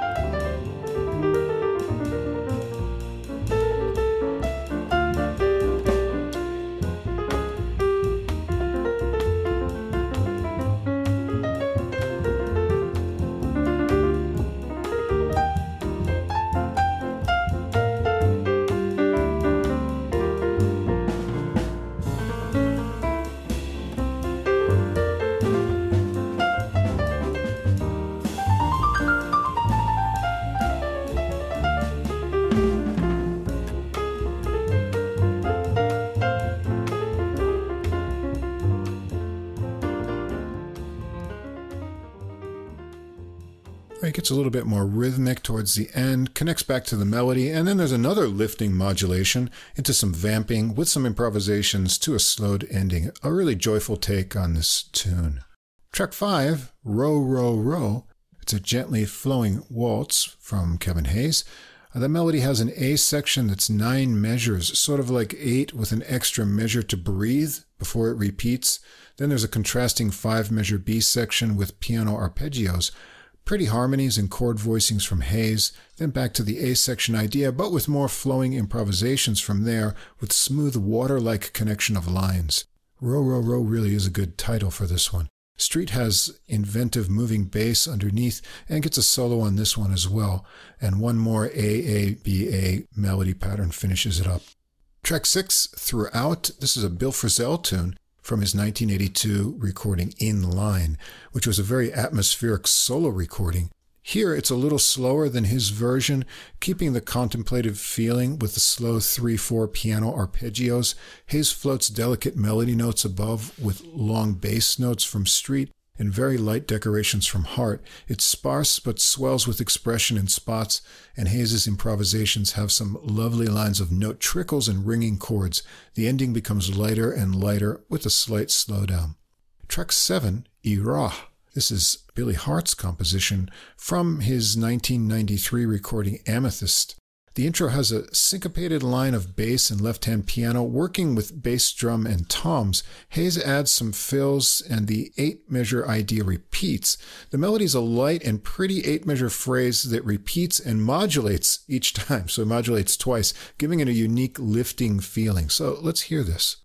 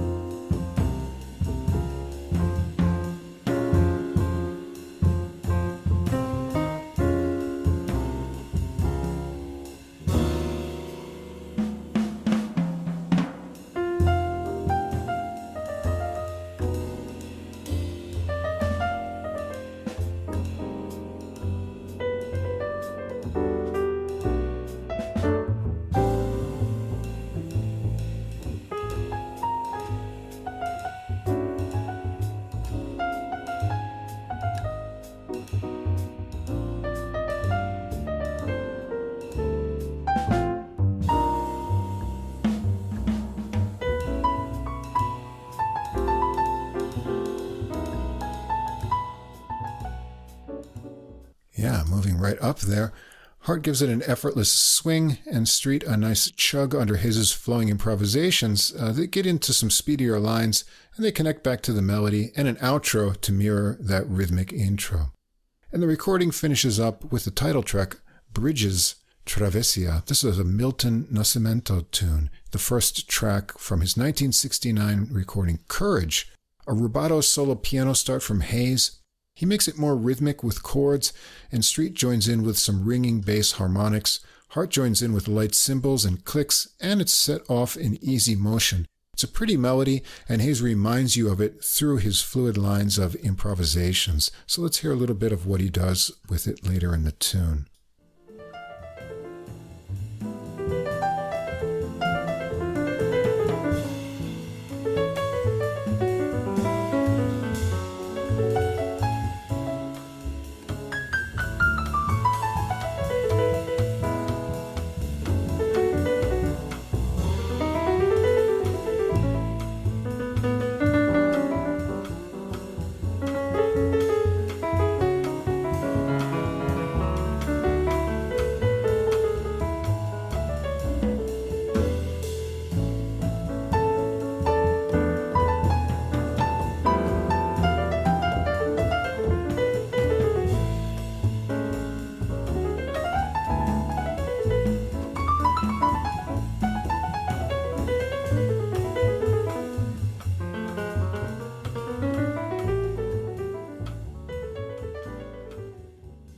At about 4.5 minutes, it comes down really soft. I was expecting a bass solo, but no, Hayes works up from there gradually with the melody and decorations to a slowed ending. This is a beautiful recording with a focus on the beauty of tone and melodic flow. Hayes has a unique touch, and he gets lots of colors out of the piano. He uses technique to serve that musical concept. The song choices match that approach very well, both in the originals here and the cover choices. Street is also a very tone-focused player, adding drive and inventive bass lines underneath everything, and Hart's drumming is sensitive, never overpowering, with just enough emphasis and lots of decoration. Listen to the solos on this recording if you want to get an idea of how music should flow effortlessly. Yeah, I really loved this album too. It really did have a sense of just musical flow and just good feelings all around. I just loved it. Kevin Hayes has that warm chord voicings. You had mentioned the colors he gets out of the piano. Yeah. I think it has to do with the voicings he uses. It's really fantastic. There's often a serenity to his playing too, which I thought came out really strongly on With a Little Help from My Friends, and on the opening track Butterfly as well. He had a way with that With a Little Help from My Friends melody too, where he compressed it a bit. He didn't leave any notes out, but right. I mean, he kind of squeezed it a bit. I really liked what he did with it, the way it sounded there. Hayes is in the spotlight for most of the album. I guess the pianist would be. But we do get a few bass solos from Ben Street, too, and he gets a nice padded sound on his attack, Yeah. And his solos are melodic. I liked that. This is really an evening album, ideal for putting one back in a good mental place. And one I'll be listening to again, and this one happens to be available on CD because I already looked it up, and I'm going to really need a copy of this. I liked it a lot. This one got the seal of approval from Mrs. Russ, too. She liked this one. So, well, there it is. It's unanimous. It often isn't. No, it often isn't, yes. We did not enjoy the Schoenberg together last week. I imagine you didn't. Kept that to my headphones, right? But this one, it's that serenity, as you said, it comes through, and it will just put you in some good vibes to end the day. Yeah.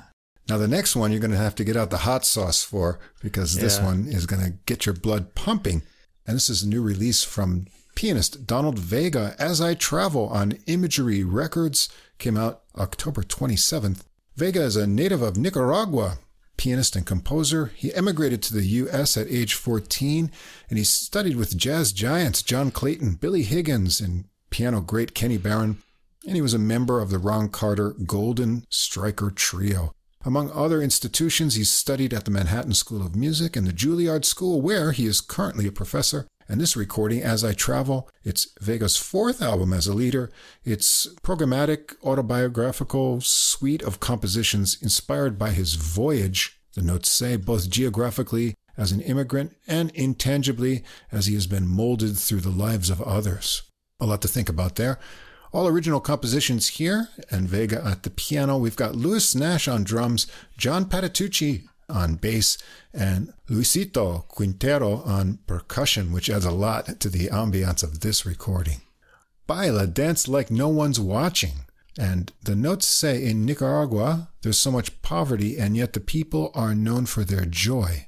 According to Vega, they take time to celebrate every moment and dance like no one's watching.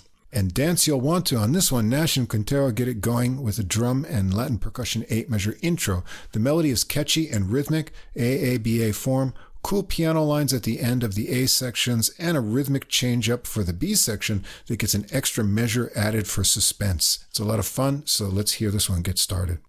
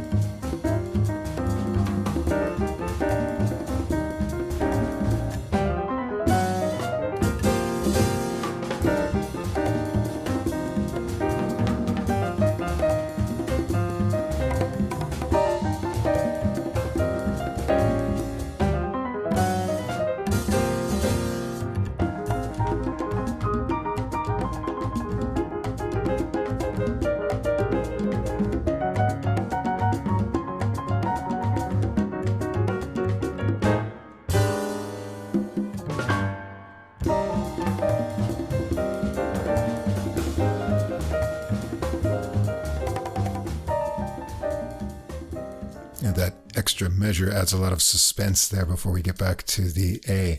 Well, Vega gets off from there, improvising, starting with shorter lines and some bluesy licks. Things get exciting and busy with rhythmic chords and tremolos. And there's a solo piano spot in after that with 16th notes over left-hand arpeggios, joined again by the others into a drum and percussion solo section. And then bass and piano are back in on the B section into the final A to wrap it up. They really pack the opening tune here with all sorts of exciting stuff, and you won't be let down as we go on with track 2, As I Travel.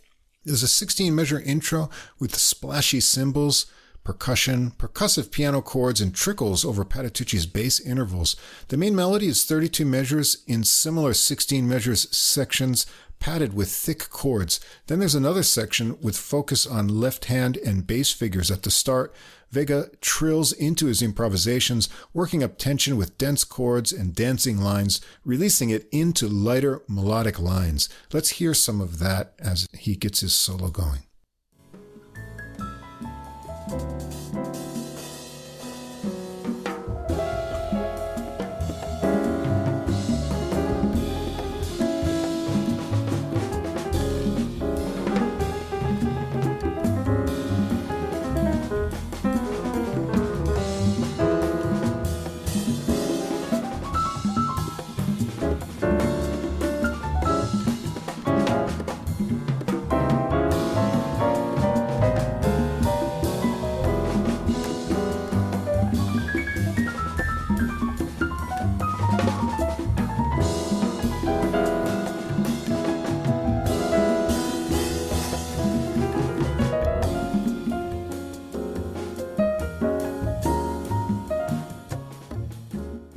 That's how you do tension and release. It goes on with more runs and ringing chords, and then things lighten up for another run through the melody and a ringing rising piano line to end the tune. Track 3 is I Know You Can Fly. A syncopated left-hand piano riff starts this one out for an 8-measure intro. A little conga sneaks in. They go around again with everybody in and added right-hand piano on top. Once more with Patitucci taking the riff down below. There's a 30-measure sparse melody with short phrases, but Vega adds a lot of colors with chords, and there are fun rhythmic stops and starts underneath. They go around it twice, and then Vega is on to his improvising. In addition to smooth lines marked by rhythmic interjections, you start noticing the really cool, dense chords he uses all the time. Patitucci gets a spot on this one, great acoustic bass tone and melodic sense as always with that super clear articulation. Another time around the melody, and then some cool rhythmic piano vamping with percussion to take it to a fade out. Track 4 is called Tomorrow's 2, originally the title track from his 2008 debut album, Tomorrow's. This one starts out with an infectious 6-beat ostinato in the piano left hand, joined by the bass, and builds up with rhythmic chords. It releases into skittering cymbals and a more flowing 3-beat feel before returning to the ostinato to repeat those sections. Let's take a listen to this.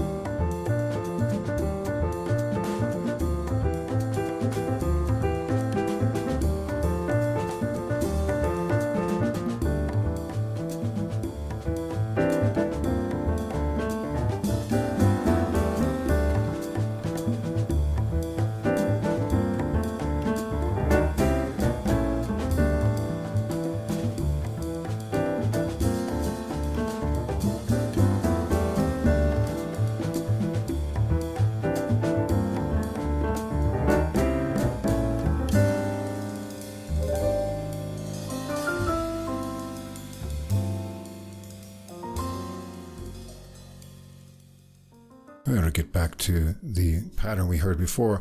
Soft dynamics to start Vega's solo on this one then, over fabulous bass lines from Patitucci and great work from Nash and Quintero. Let's skip ahead to hear some of what's going on there in a little bit further down the tune.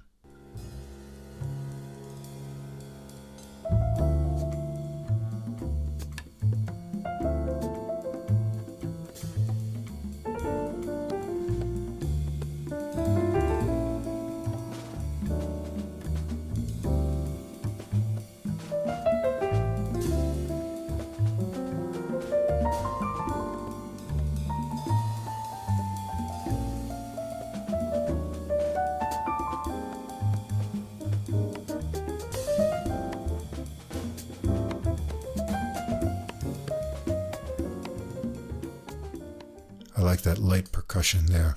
And Vega keeps it kind of simmering through this one, working up to some staccato chords near the end.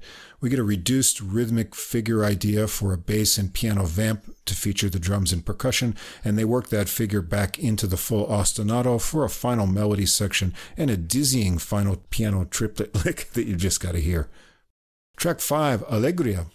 This one builds up with syncopated piano chords, then gets an ostinato below and percussion added. The ringing note melody has kind of an AABA shape with an extended B section. There are fun stop and start rhythms underneath, and you can hear some humming way over far in the left channel because it's probably so much fun to play. Vega's charging early out of the gate with skating lines into his solo. It's another exciting one over Patitucci's throbbing bass, and they go through the melody sections again into some final ostinato to an emphatic last chord hit. Track 6, Disturbios. All right, I'm just going to play the start of this one and you figure out what's going on, okay?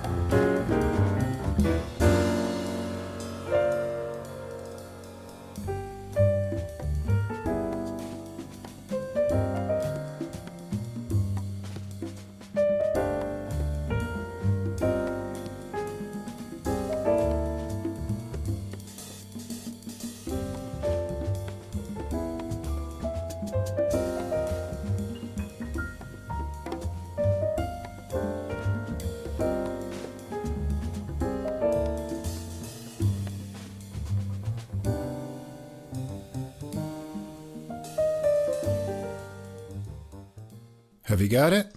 It's this episode's 7/8 tune. Okay. Because at that dun-dun-dun at the end, it sounded pretty squeezed in there. Yeah. Okay. Gives that pushing ahead feeling. That melody seems to be an AAB form, again with an extended 13-measure B section. Then there's an 8-measure interlude at the end that's kind of sparse before we hear the AAB again. and kind of evaporates into a quiet start for high ringing piano ideas. Very cool groove laid down by the bass and percussion here. Vega has some cool zigzagging lines in his solo on this one into more rhythmic ideas all over this really tricky meter, and then they finish it up with one more time through the melody sections. Track 7, Isabel, The Enchanting Nature of You. I don't know who Isabel is, it doesn't say, but this is quite enchanting with the rubato solo piano intro, going from music box-like high register tones to the warmer middle register. And we should really sample this one.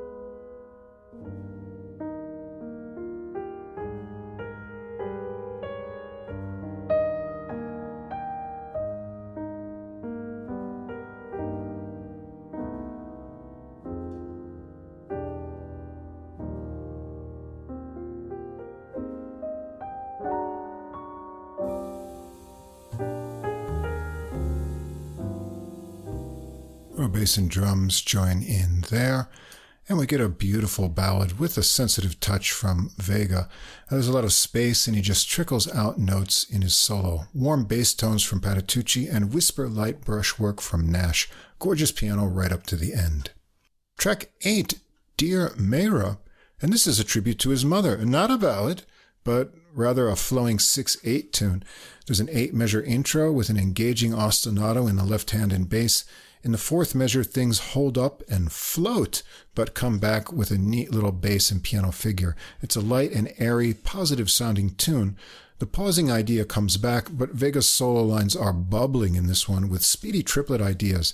And then it's time for a Patitucci bass solo, and we should sample some of his playing because his solos are always fabulous.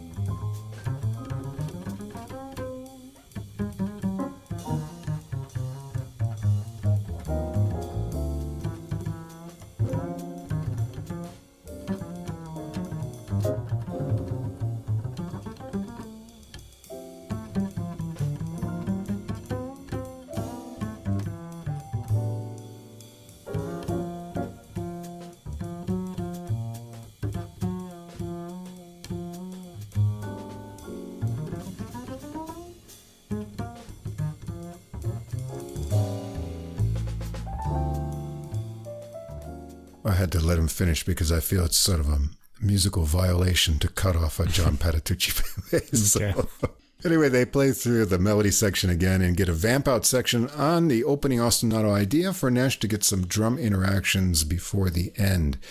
And the recording ends up with a tune called Beautiful Ladies.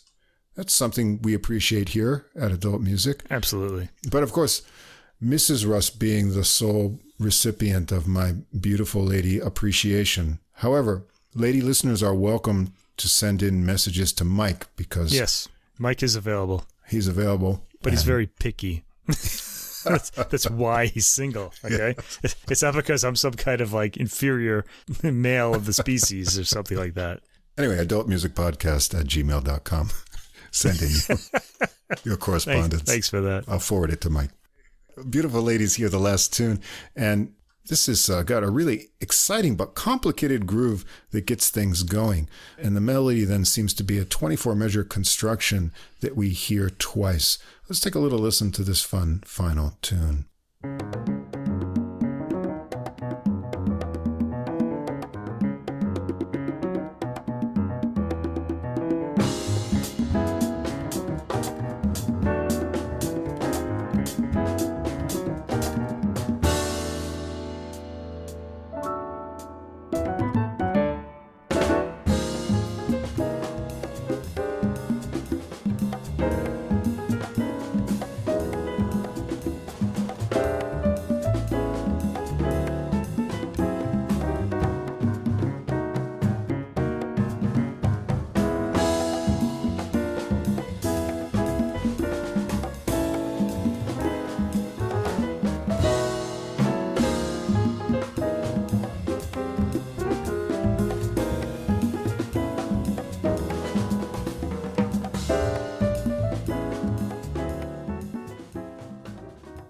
Well, there's another section like the intro that's a little transition to a bass solo from Patitucci with rapid-fire notes, and then Vega rings it out high and light to start out his solo on this one, and he gets into some flowing lines over the busy rhythms, but finds spots to punctuate the rhythms. And they get back to the melody with a syncopated vamp for Quintero to have some conga fun to the ending fade-out on this tune. This recording will really get your blood pumping. There's infectious Latin grooves that come out with that added percussion from Quintero. Vega's exciting compositions are filled with cool ostinatos and little structured details that make them unique. He's got barrels full of technique, melodic and rhythmic creativity, but he also pays a lot of attention to chord voicings, which are interesting even at high speed. And we get to hear a softer and lyrical side on the ballad Isabel as well, adding Patitucci's rock-solid bass lines and cool solos, tight drum work from Nash, and you've got a winning recipe. Definitely give this one a listen. Yeah, I thought so too. I love the way Latin jazz albums like this one sound with all the percussion really well defined. And in fact, the recording seems to become more defined when the percussion come in. Everything kind of snaps into focus then. They always sound very present. The piano is well recorded, and the pianist Donald Vega has a lot of really appealing ideas. In fact, I was kind of looking for a CD of this, like, only in track 2. I was like, oh, I'm going to like all this, but there's no CD. I hope they're going to put one out now. Well, I didn't find one. There might be a site somewhere where you can get them, but I didn't find one. Anyway, if there is one, I'm interested, so let me know. Anyway, yeah, he has a lot of appealing ideas, and some of them sound like classical music. The way he'll, like, close out lines on, like, what sounds like a tonic chord. I know you don't really talk about tonic chords in jazz, but still, it sounded like he would just close out the lines on a harmony. They'd have an ending, like a full stop, a period, and I really liked that. He sounds like Bach sometimes, like he's getting some lines from Bach Figuration, like in the opening track and in Tomorrow's too. He carries most of the album and is always interesting, mixing up his approaches. I like the way the bass was recorded with very full sound, and I'm a big John Patitucci fan too, just like you. Melodic solo is really great. My favorite tracks on this album were Bahia Dance Like No One's Watching, the first track, and Disturbios, both exciting, and I especially like the piano ideas on Disturbios, but also his sunny solo on Beautiful Ladies, too. I mean, who wouldn't solo like that when Beautiful Ladies are the inspiration, right? Sure. I mean, there you go. It's an upbeat album with a beautiful ballad in there. Isabel, The Enchanting Nature of You is really beautiful. Yeah, I liked all of this a lot, and I'm interested in having a hard CD copy of it. Yeah. If one ever is or becomes available. Definitely like to have that too, yeah. Really nice work, and look forward to hearing more from Donald Vega. And that's it. That wraps up episode 139, Piano Everywhere, and it certainly was. Yeah. 139. I'm just like overwhelmed by that number. We'll keep rolling along here. Yeah. As always, thanks to Fast Signs of Staten Island for our glowing neon logo. Be sure to check out the Same Difference, Two Jazz Fans, One Jazz Standard podcast. You'll find the link in the description, and you also hear their little promo when we finish up here in a minute. Any hints for next week's episode, Mike? You got a plan yet? I do. I don't know what kind of theme it's going to be. I think I got some Italian Baroque arias sung by a countertenor. Okay. But I just love these songs, so we have to hear them again. This is an exceptionally good countertenor, too. And I've got some string quartet from the Emerson Quartet, maybe, which has vocals on it, and Schoenberg as well. Don't go away. You're going to like this piece. It's his second string quartet. And then the middle one I don't want to say because I need to make sure that we can get it on streaming, so because it's on a smaller label, and I'm never really sure what's going to happen, so I don't want to say yet. All right. I don't have any promises yet. It's probably going to be a best picks of the new fall releases because there's still quite a few to get through. So I may mix up instrumentation and nationalities a bit for the next week's episode. All right. I'm not playing on a contemporary composer next week, but I do have a few lined up for the coming weeks. And boy, November 3rd, November 10th, a big classical release dates. I'm going to be going well into the new year with some of these. Right. You want to pick up the new year ones when they come out, but there's still so many good ones that we're not going to get to in the autumn here. If you're wondering, why aren't these guys decided it? Well, we're actually recording a day early this week, so we've got a little bit extra time to choose the picks for next week. Yeah. I mean, I know what I want to do, but I got to see if it's available to listen to, so. But by the time you hear this, we'll have decided, so not too long after this episode gets published, we'll also have that playlist for episode 140 up on Deezer, and you can also find a link to it on our Facebook page. So if you want to check out the recordings early, you can find that there. All right, that about does it for this episode then. Any final words, Mike? No final words. I already had no final words, and now I have no final words again. Again. Anyway, it's been a fun one. Lots of action-packed piano playing on this episode, and we'll be back again with episode 140 next week. So until then, keep listening. Same difference. 2 jazz fans, 1 jazz standard. A review of a single jazz standard through music, history, and stories. And this is AJ. And this is Johnny. If you are a jazz fan and you like jazz standards, bebop, show tunes, ballads, you name it. Yeah, we've got them here. We drop a new show on you every other week, and we take a standard and we listen to a few different versions of it. Same difference. Come join the fun. Looking forward to seeing you.